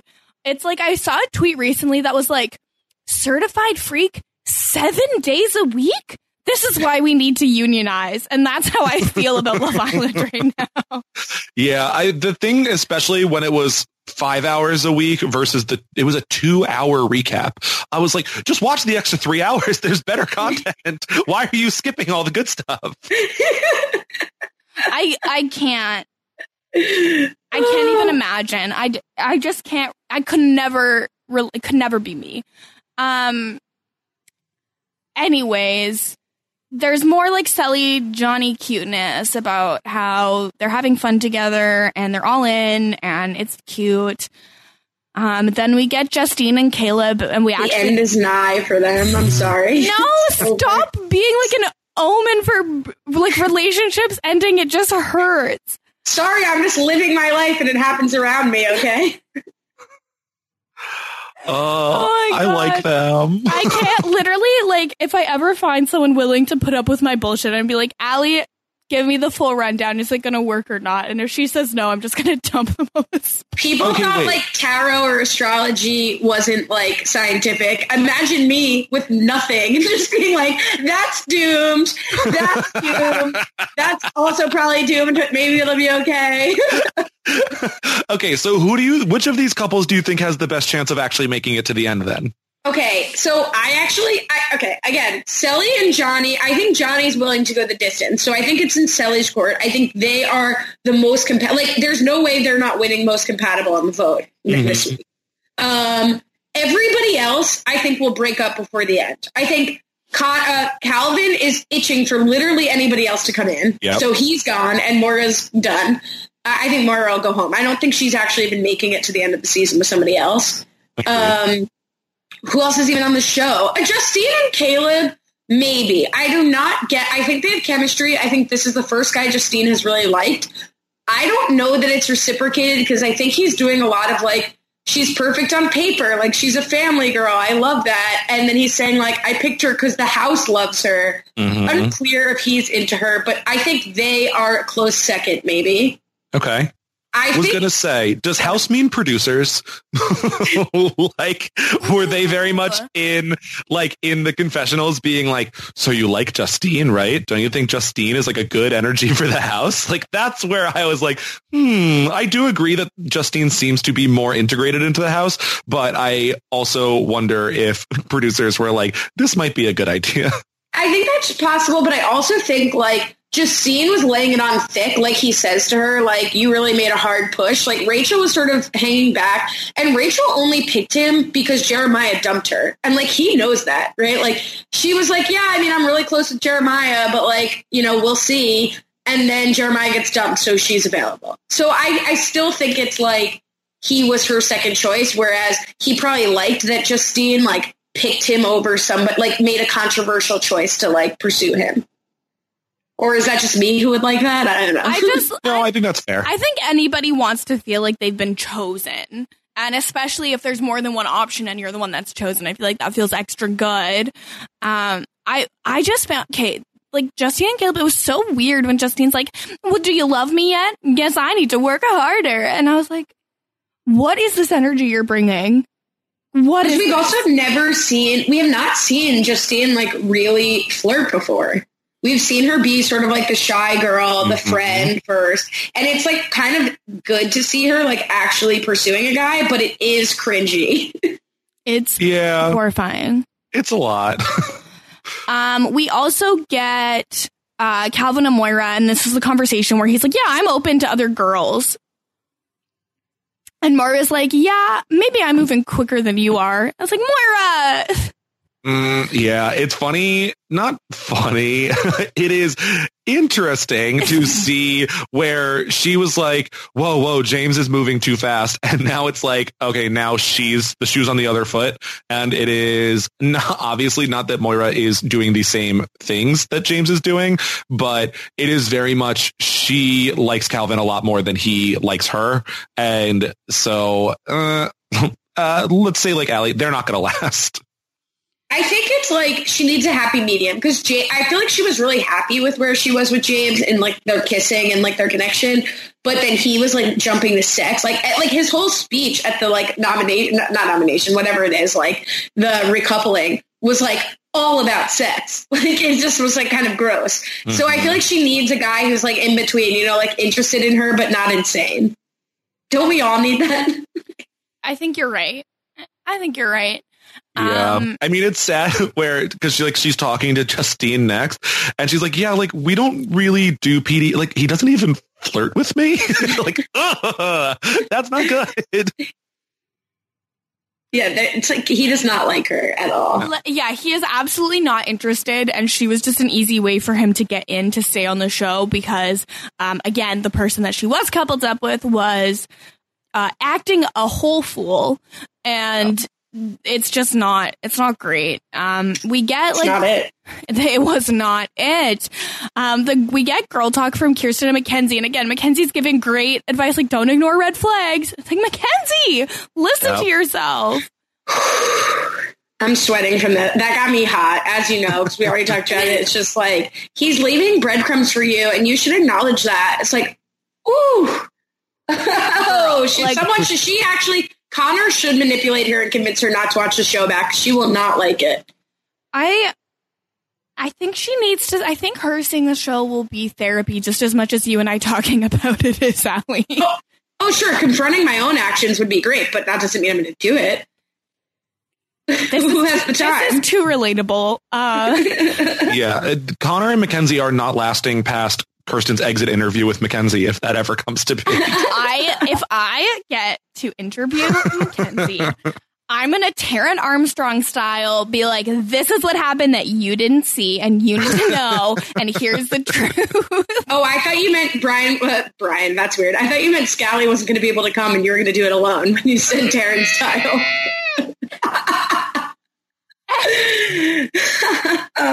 Anyways, so they play a game called I Popped That, where they have balloons and they have to thrust to pop balloons on each other's butts, which obviously Moira's not great at with her hurt leg. I think she should have used her crutches to pop the balloons.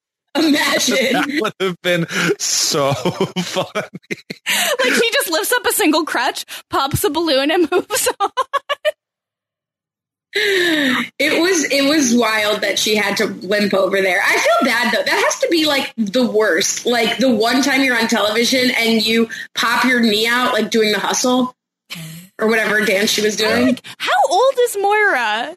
Like how? Wait, 28. Kirsten, just wait till you get there. Because I twisted my ankle over a month ago and I'm still dying and I should have a boot and crutches and I'm just like pretending I'm fine.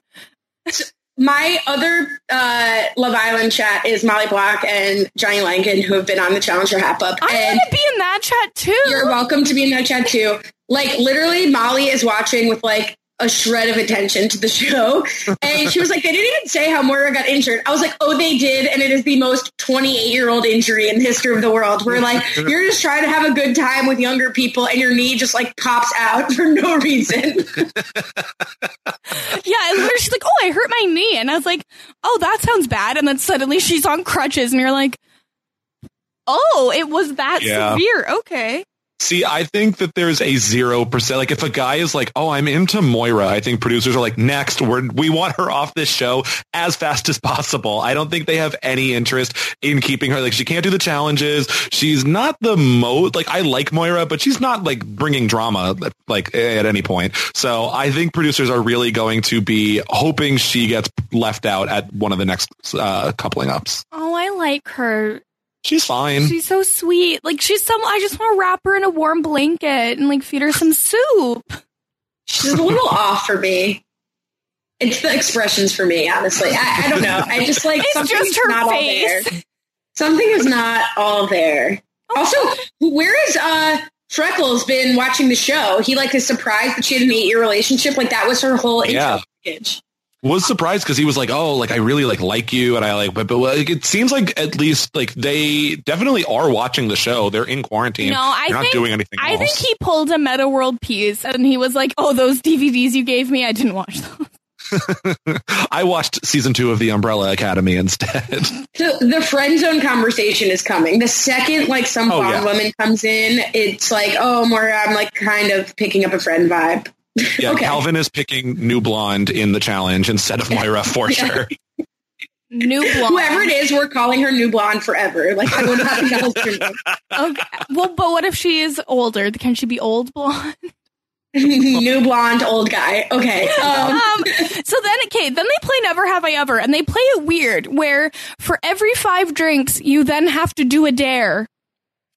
I've certainly never played this version of Never Have I Ever. We also didn't get like what the Never Have I Ever was. Like, I feel like it became all the dares, in which case let's just play Truth or Dare. Well, they've already done that a few times, so they needed to add a new element to it. I guess at one point it was Never Have I Ever Sucked Toes, Never Have I Ever Had a Threesome, just like normal things that people do for Never Have I Ever. And then they do Truth or Dare. Carrington gives Kirsten a lap dance, and I need to preface this with I hate Carrington so much, but when he like whipped his belt out and like hit the ground, I was like, okay, hi. I was like, why is he wearing a belt on Love Island? That was sort of my... You're a rational human, and I was like, he is very toxic. They get Johnny sucks on Sully's toes. Yep, so he's got to put a finger down for that one now.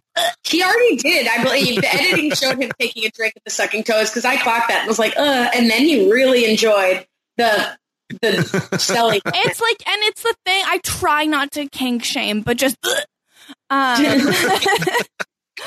then Calvin has to give Moira a 5-second passionate kiss, and he's like, "Oh, that was too short." And it's like almost like when you give someone a chance physically, you are more attracted to them. It's crazy. No, they wanted him to say that in confessional. He had no interest, and now poor Moira is going to be like, "Oh, he is interested." No, it was a dare, Moira. It doesn't count. But she didn't look that into it. Like, honestly, the two of them had zero chemistry in that kiss. Yeah. Zero. Yeah, she kept like pulling back to like grin a little bit. And I was like, what are you doing? Also, if if he was really not comfortable with PDA, he wouldn't be comfortable with that in the game. Like, to me, that's like, he clearly is comfortable with like kissing on camera and stuff. Like, it's just not with you. Yeah. Yeah. Then Johnny and Lauren kissed. Mackenzie was like spanking Connor, which I guess. Wait, Johnny and Lauren kissed? Did I miss that? I too missed it, but Scally wrote it down. Did I write this wrong? I have to go back. I might have written that wrong. I don't know. Something happened with Lauren, I guess. I don't know. Mackenzie was like spanking Connor, and no, Trey and Lauren kissed. Also zero chemistry. Wow, Scally, whatever. Yeah, it was not good. It was just such a blip that I didn't even notice who it was. Mackenzie is like, I think, trying to remind Connor of when he lost his virginity in the like 50 Shades of Grey situation, because she was like really into like spanking him. And then Justine had to kiss Caleb from the chest to the ear, and it seemed like they were super into it. Yeah, starting to see some chemistry there. I am rooting for them. A little nervous for them on this upcoming vote, but definitely like them as a couple. Yeah, they're cute enough. Then Connor gets a text that the hideaway is open, and Mackenzie is literally like, "See you later, bye," and like goes to leave. And just kidding. No, that was a good joke. And Sally's like, "Oh, do you want it?" And she's like, yeah." And then Moira's like, "Well, can we talk about it as a group?" And then Mackenzie looks like she wants to murder Moira.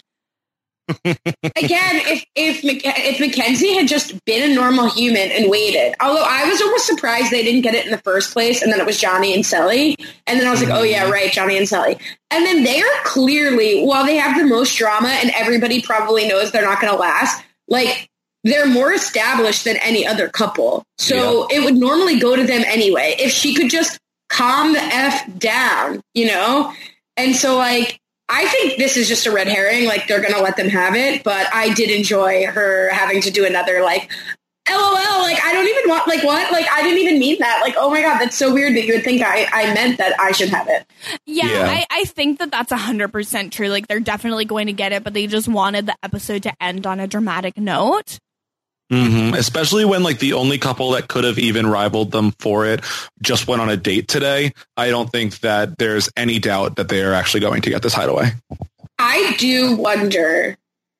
I think Mackenzie is going to want to go further than Connor will in the hideaway. Ooh. Because again, I think she's trying to lock him in an insecure way. And like, again, no shame to her, but like, I do think she's like trying to do every establishing move of like making sure that he can't leave her. And I do think that Connor is going to like want to not go as far because first of all, he said he's only had sex with 3 women and that it's like special to him. We've had that set up. So I'm very curious to see what happens in the hideaway. Yeah, I don't think Connor is going to want Mackenzie to be the 4th person that he sleeps with, but I also could see him just doing it anyways and then blaming her. But if they have sex, then I don't think he will ever leave her on the show. I'm putting that in there. I'm curious to see because Mackenzie was the one on like the first night where I think it was even like she may have proposed the question like, so would you guys hook up in here? And Mackenzie, no, definitely not. I would never do that. So I am interested to see if that is held up. Whereas I feel like Connor's going to go along with whatever Mackenzie wants to do in there. But then I think we will see a confessional of him being like, oh, I didn't want to do that. And Mackenzie like manipulate it. Like, I think that's going to be a plot point if they do end up. If he says that, he cannot recover. Like, that to me is somebody who is not at all in tune with what, like, I think Connor is overly conscious about how he's being portrayed on the show. And I don't think he can have sex and then blame her for it and say I wasn't interested. Like, I think you can't recover from that. Yeah, I think he's completely divorced with reality, though. So the episode ends with a public vote, which happened last night, where we are supposed to vote for the most compatible couple. And I will admit, I slept through the voting window. I missed it. See, while they're definitely not the most compatible couple, I did vote for Connor and Mackenzie. Oh my God. Yes, and that's who I wanted to vote for because I want Mackenzie to know that she's loved. I don't want her to go home. And I am wondering if it's going to be the least compatible couple that goes home, or like, okay, now the Islanders have to pick one person from each couple to stay of the bottom two. And I feel like Connor is staying 10 out of 10 times over Mackenzie. So I cannot have her fall down there. Exactly. All right. Good for you guys. I have a question for you guys. Okay. That has nothing to do with Connor and Mackenzie's compatibility, if that's okay. Of course. So I wanted to see what James has been up to since he left the show. So I went to James's Instagram, and of course, no accountability, no recognition of anything, but whatever. But it made me go back into like, well, you haven't already talked about this, right? And I missed it? No. Okay. Just like somehow I was like quiet. I was like, wait, am I embarrassing myself? But whoever was running James's Insta while he was in the house, I need to talk to because it is the funniest thing in the world. I like picture it as his mom, but maybe it wasn't. But like, here's an example. Wait, what's his at? It's James_McCool1. So if you just type in James McCool, like you'll find him. But like, okay, on 1 week ago, it's like CBS Love Island pictures of the people in the house. And it's like, America, let's hear your thoughts. Do you prefer these two work it out, meaning him and Moira, and stay strong together? Or would you like to see a different side of them both? Devil emoji, hearts emoji, chin scratch emoji, ice cold emoji.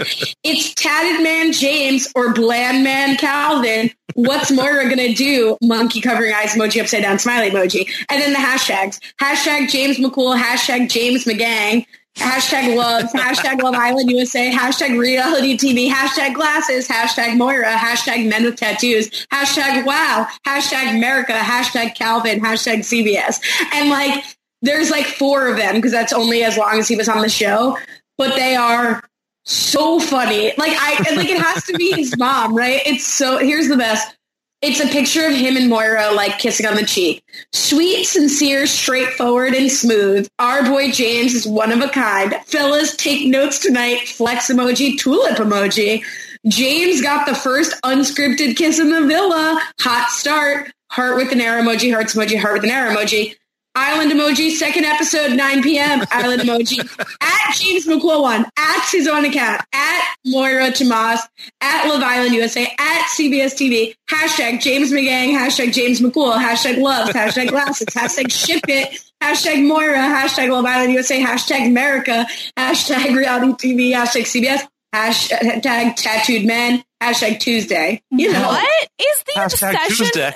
What is the obsession with hashtag America? Well, I think it's like you think of the thought process, like, because it's not the same order, so they're not copy and pasting. Mm-hmm. It's like they write Love Island USA jogs, they'd be like, oh, America.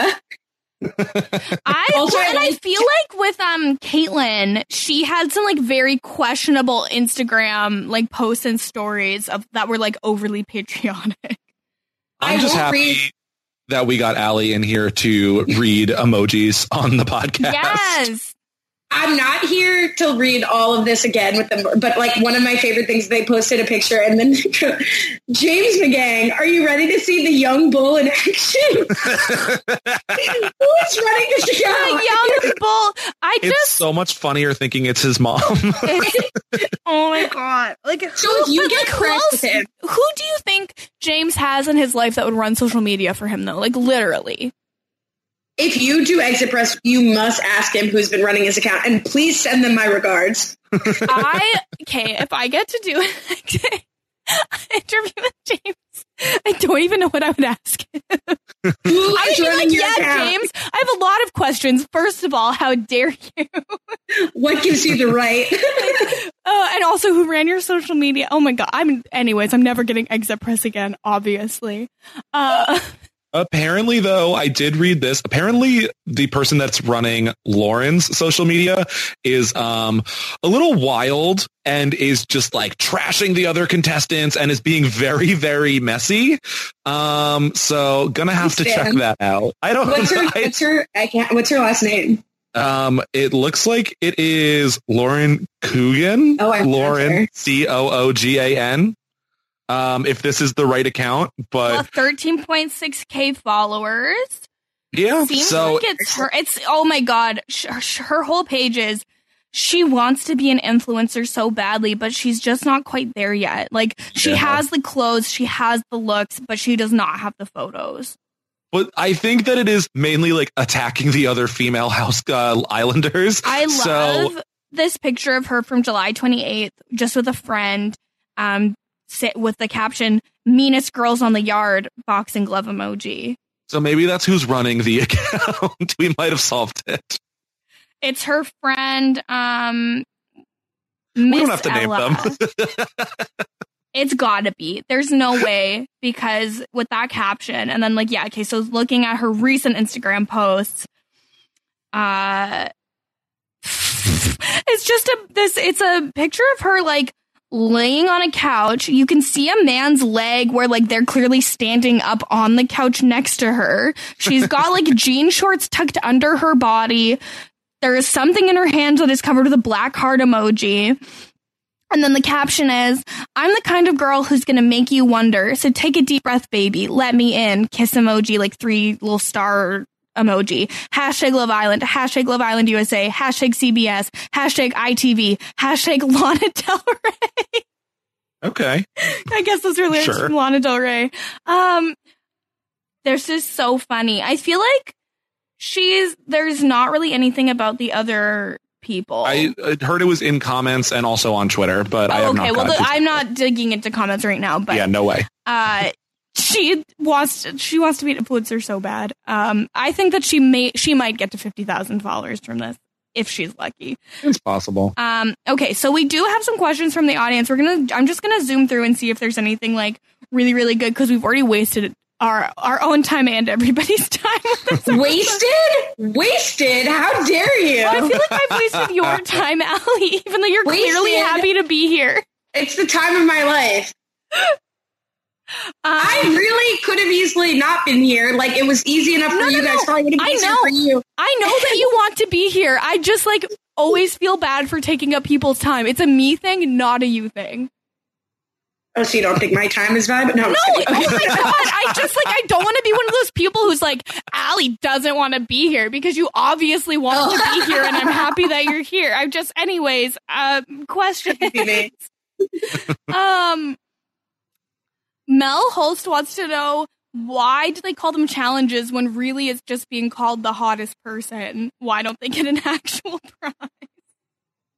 I know Rob was salty about the challenges on the first podcast episode you guys did. I think. I don't want to misattribute that to him, but I recall him complaining about that. I love the challenges. That's probably an unpopular opinion.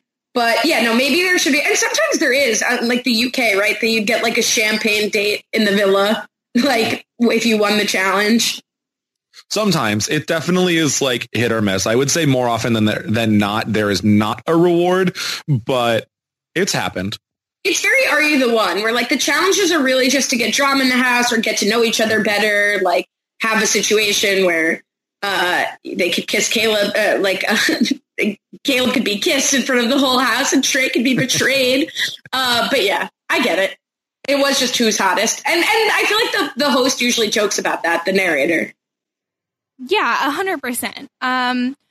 Mel Got Served, friend of the pod, wants to know who we anticipate being voted least compatible.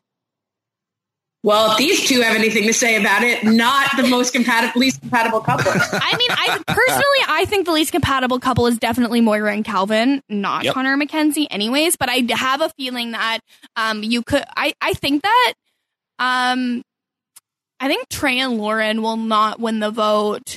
That's possible. I feel like it more is I'm worried about the new boys I'm worried about Calvin and Moira and Caleb and Justine. I'm kind of hoping Justine can carry the team there. I think Caleb and Justine got a good enough episode that they probably will get some votes. I'm anticipating the bottom 3 being Trey and Lauren, Moira and Calvin, and Mackenzie and Connor is what I think the bottom 3 will be, but I'm not sure what order that would be in. I think people like you, I think it tends to be just the boring people who don't get along. I think Connor and Mackenzie will be safe. Who knows? But I do think a lot of people like you guys will vote for them. just to keep them in the house. So, I mean, it's possible. I think it's more likely that people are mad at Justine and mad at Caleb for the Rachel thing and say that they're least compatible. So I think it'll be Trey, the Trey couple, the Justine couple, and the boring Freckles McGee couple. Imagine holding a grudge for Rachel. Could never be me. Sorry, Rachel. It's not happening. So Logan is asking if we can get a challenge-style Love Island drinking game going. And the answer to that is if somebody else is going to run it, because I'm certainly not going to do that. And I wouldn't put that on Scally either. But I think that it would be fun for us to talk about what would be some good rules for a Love Island drinking game were there to be one. What did we say in the beginning of this episode? Because I was thinking that. It's like when someone... Whenever there was someone gaslights someone else. Yeah, basically, yeah. When someone says like they're into someone, but then like to friends are like, oh, couldn't be me. Anytime you see, oh no, that would be a too hot to handle rule. I was gonna say anytime you see underboob, but that doesn't really happen on Love Island because it's in primetime CBS. What about anytime someone's kissing and you hear a gross sound emanate as a result, like that? That's fair. Sound. Anytime they show someone licking someone else in a game of truth or dare. That was about to be mine. Anytime someone kisses someone they're not coupled up with. That's a good one. That's a good one. Anytime we're totally blindsided about someone's emotions. I like that. I love an ambiguous rule. It's like anytime you're like, what? When you see Ariel, finish your drink. Yeah, because that'll be once a year. Because it so rarely happens. You guys stand her. I am not loving her this season. I liked her last season. I am not loving her this season. Well, you texted me during the premiere being like, what is wrong with her? What is she on? And I just think it's because she's also in the quarantine bubble and doesn't get to hang out with people all day. I just thought, yeah, from the very beginning, she kind of lost me where it's like, she was like, Sally, what do you look for? Oh, yeah, girl. Like, she was like very weird. Like, she really was like, oh, yeah, girl, you like the tattoos? Okay. Yeah, she was so weird. And then, like, I don't think she's recovered at all from that. Like, I just feel like she continues to be, like, very unnatural and strange. All right. Well, I'm going to keep an eye out for her because I think she's on the next episode, but I'm still giving her goodwill from last season so far. Yeah, she just doesn't carry the same weight as Caroline Flack. And it's like sad to talk about, but like to me, Caroline entered and it sort of added this like serious tone.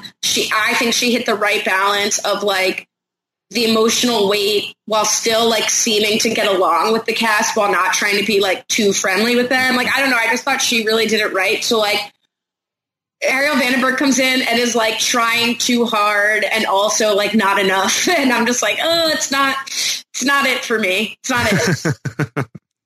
That's fair. It's fair, but Scally and I think are going to continue to stand. I bring positive energy into the world, you know? Like, I get it. Like, I totally get it. Like I said, any host that is a fan of their own show and like other versions of their own show, like is going to get a lot of bonus points for me. I actually saw her on this. I've been watching a lot of Facebook videos since I've been in quarantine. Like, I don't know why. Like, I watch a lot of like Brad Mondo. And yes. Like, oh my God. Why is every video Brad Mondo reacting to people bleaching their hair at home? Because I watch it, and so I get thousands of videos every time. So I've been watching a lot of Rhett and Link from this like Good Mythical Morning. I'd never heard of them before quarantine. Anyway, she did a video with them where they do this fun. I think it was the Twinkies one. If I recall, they had Twinkies filled with like, they do one bad Twinkie, like wasabi or cat food or whatever. Maybe it was a different one, but whatever. Like, let's say it's something like that. And then one person knows which one it is and puts the three, one in front of themselves and one in front of the other two. And then the others get a chance to switch if they want. So it's like a mind game of who's going to, and then everyone has to bite into it. And she was on with them and she was really fun and funny and game and normal. And I really liked her. So maybe it's still jitters or weirdness because, like, hey, it's quarantine. It's hard to host a show like this. I don't know. But so I'm not saying I dislike her, like, completely. I've liked her in other projects like this YouTube video. but she's not hitting the right note for me so far. Okay. That's fair. I think that is more than fair. I thought you were going to say more than enough, and then we were going to end the podcast. Yeah, that's it. The podcast is over. No, just kidding. So I wanted to take a second and thank everyone for your iTunes ratings and reviews. We're now up to 44 ratings, and 43 of them are 5-star reviews. So thank you. And to that single 1-star review, you know who you are, you know what you did, and in this game, you're dead to me. Because we've told you 100 times we only accept 5-star ratings. But the Canadian store only has like 7. So if you're Canadian and you're listening, you could leave us a review so that it would like feel really good. Because we love all of our 5-star reviews, including the one Allie left, which was really cute.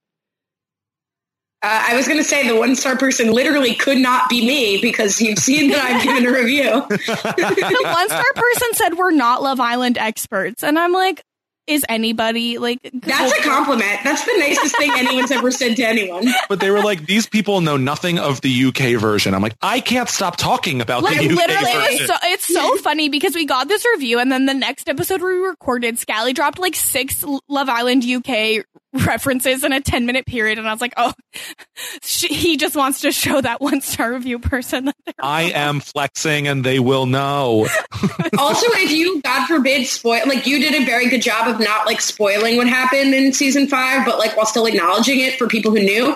But if you're out here, like there are some people who are listening to this who have not seen all the UK seasons. So if you're out here like spoiling it, like you'll get more 1-star reviews for spoiling it.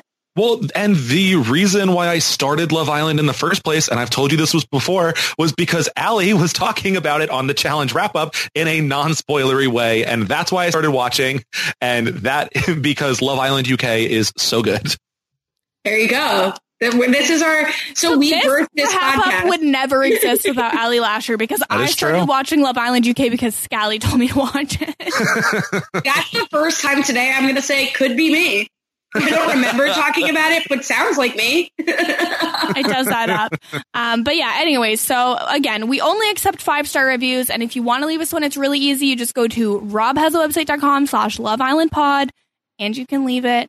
And that would be great. Allie, thank you so much for joining us today. This has been a joy.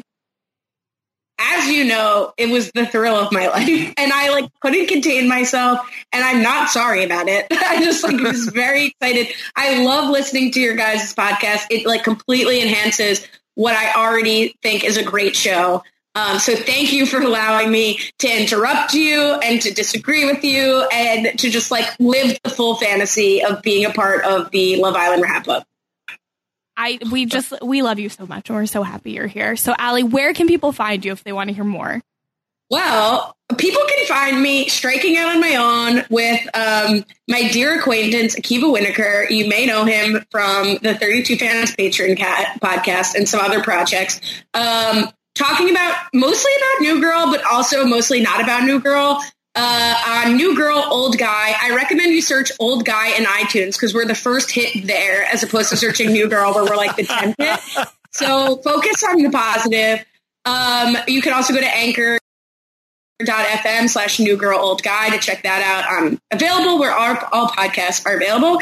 And Mr. Scally and I might have something in the works for challenge fans.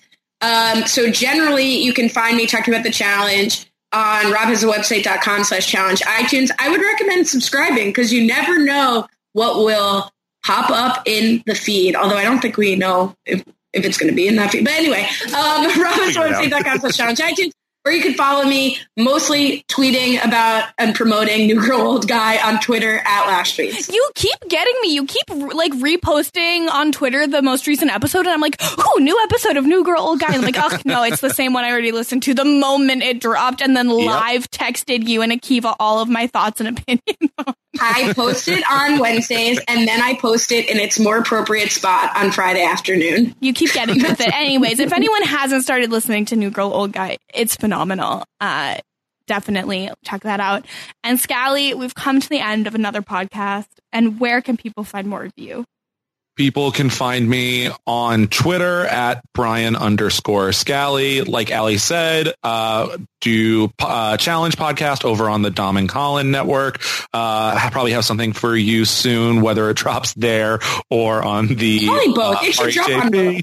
I would assume that would be the case. But so there, people, like we said, already talked about our 5-star reviews. If you like us, then you should like Allie and go leave 5-star reviews for New Girl, Old Guy also. And also start listening because it's great. Very much an endorsement. So that's pretty much everywhere.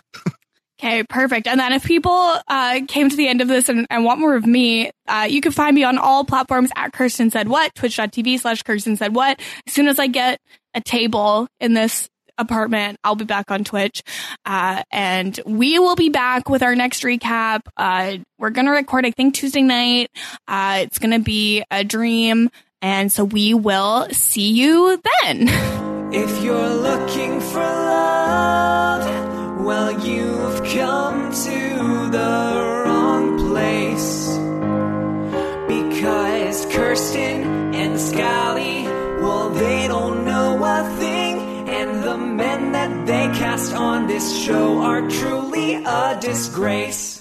So we don't care about the love that might be there.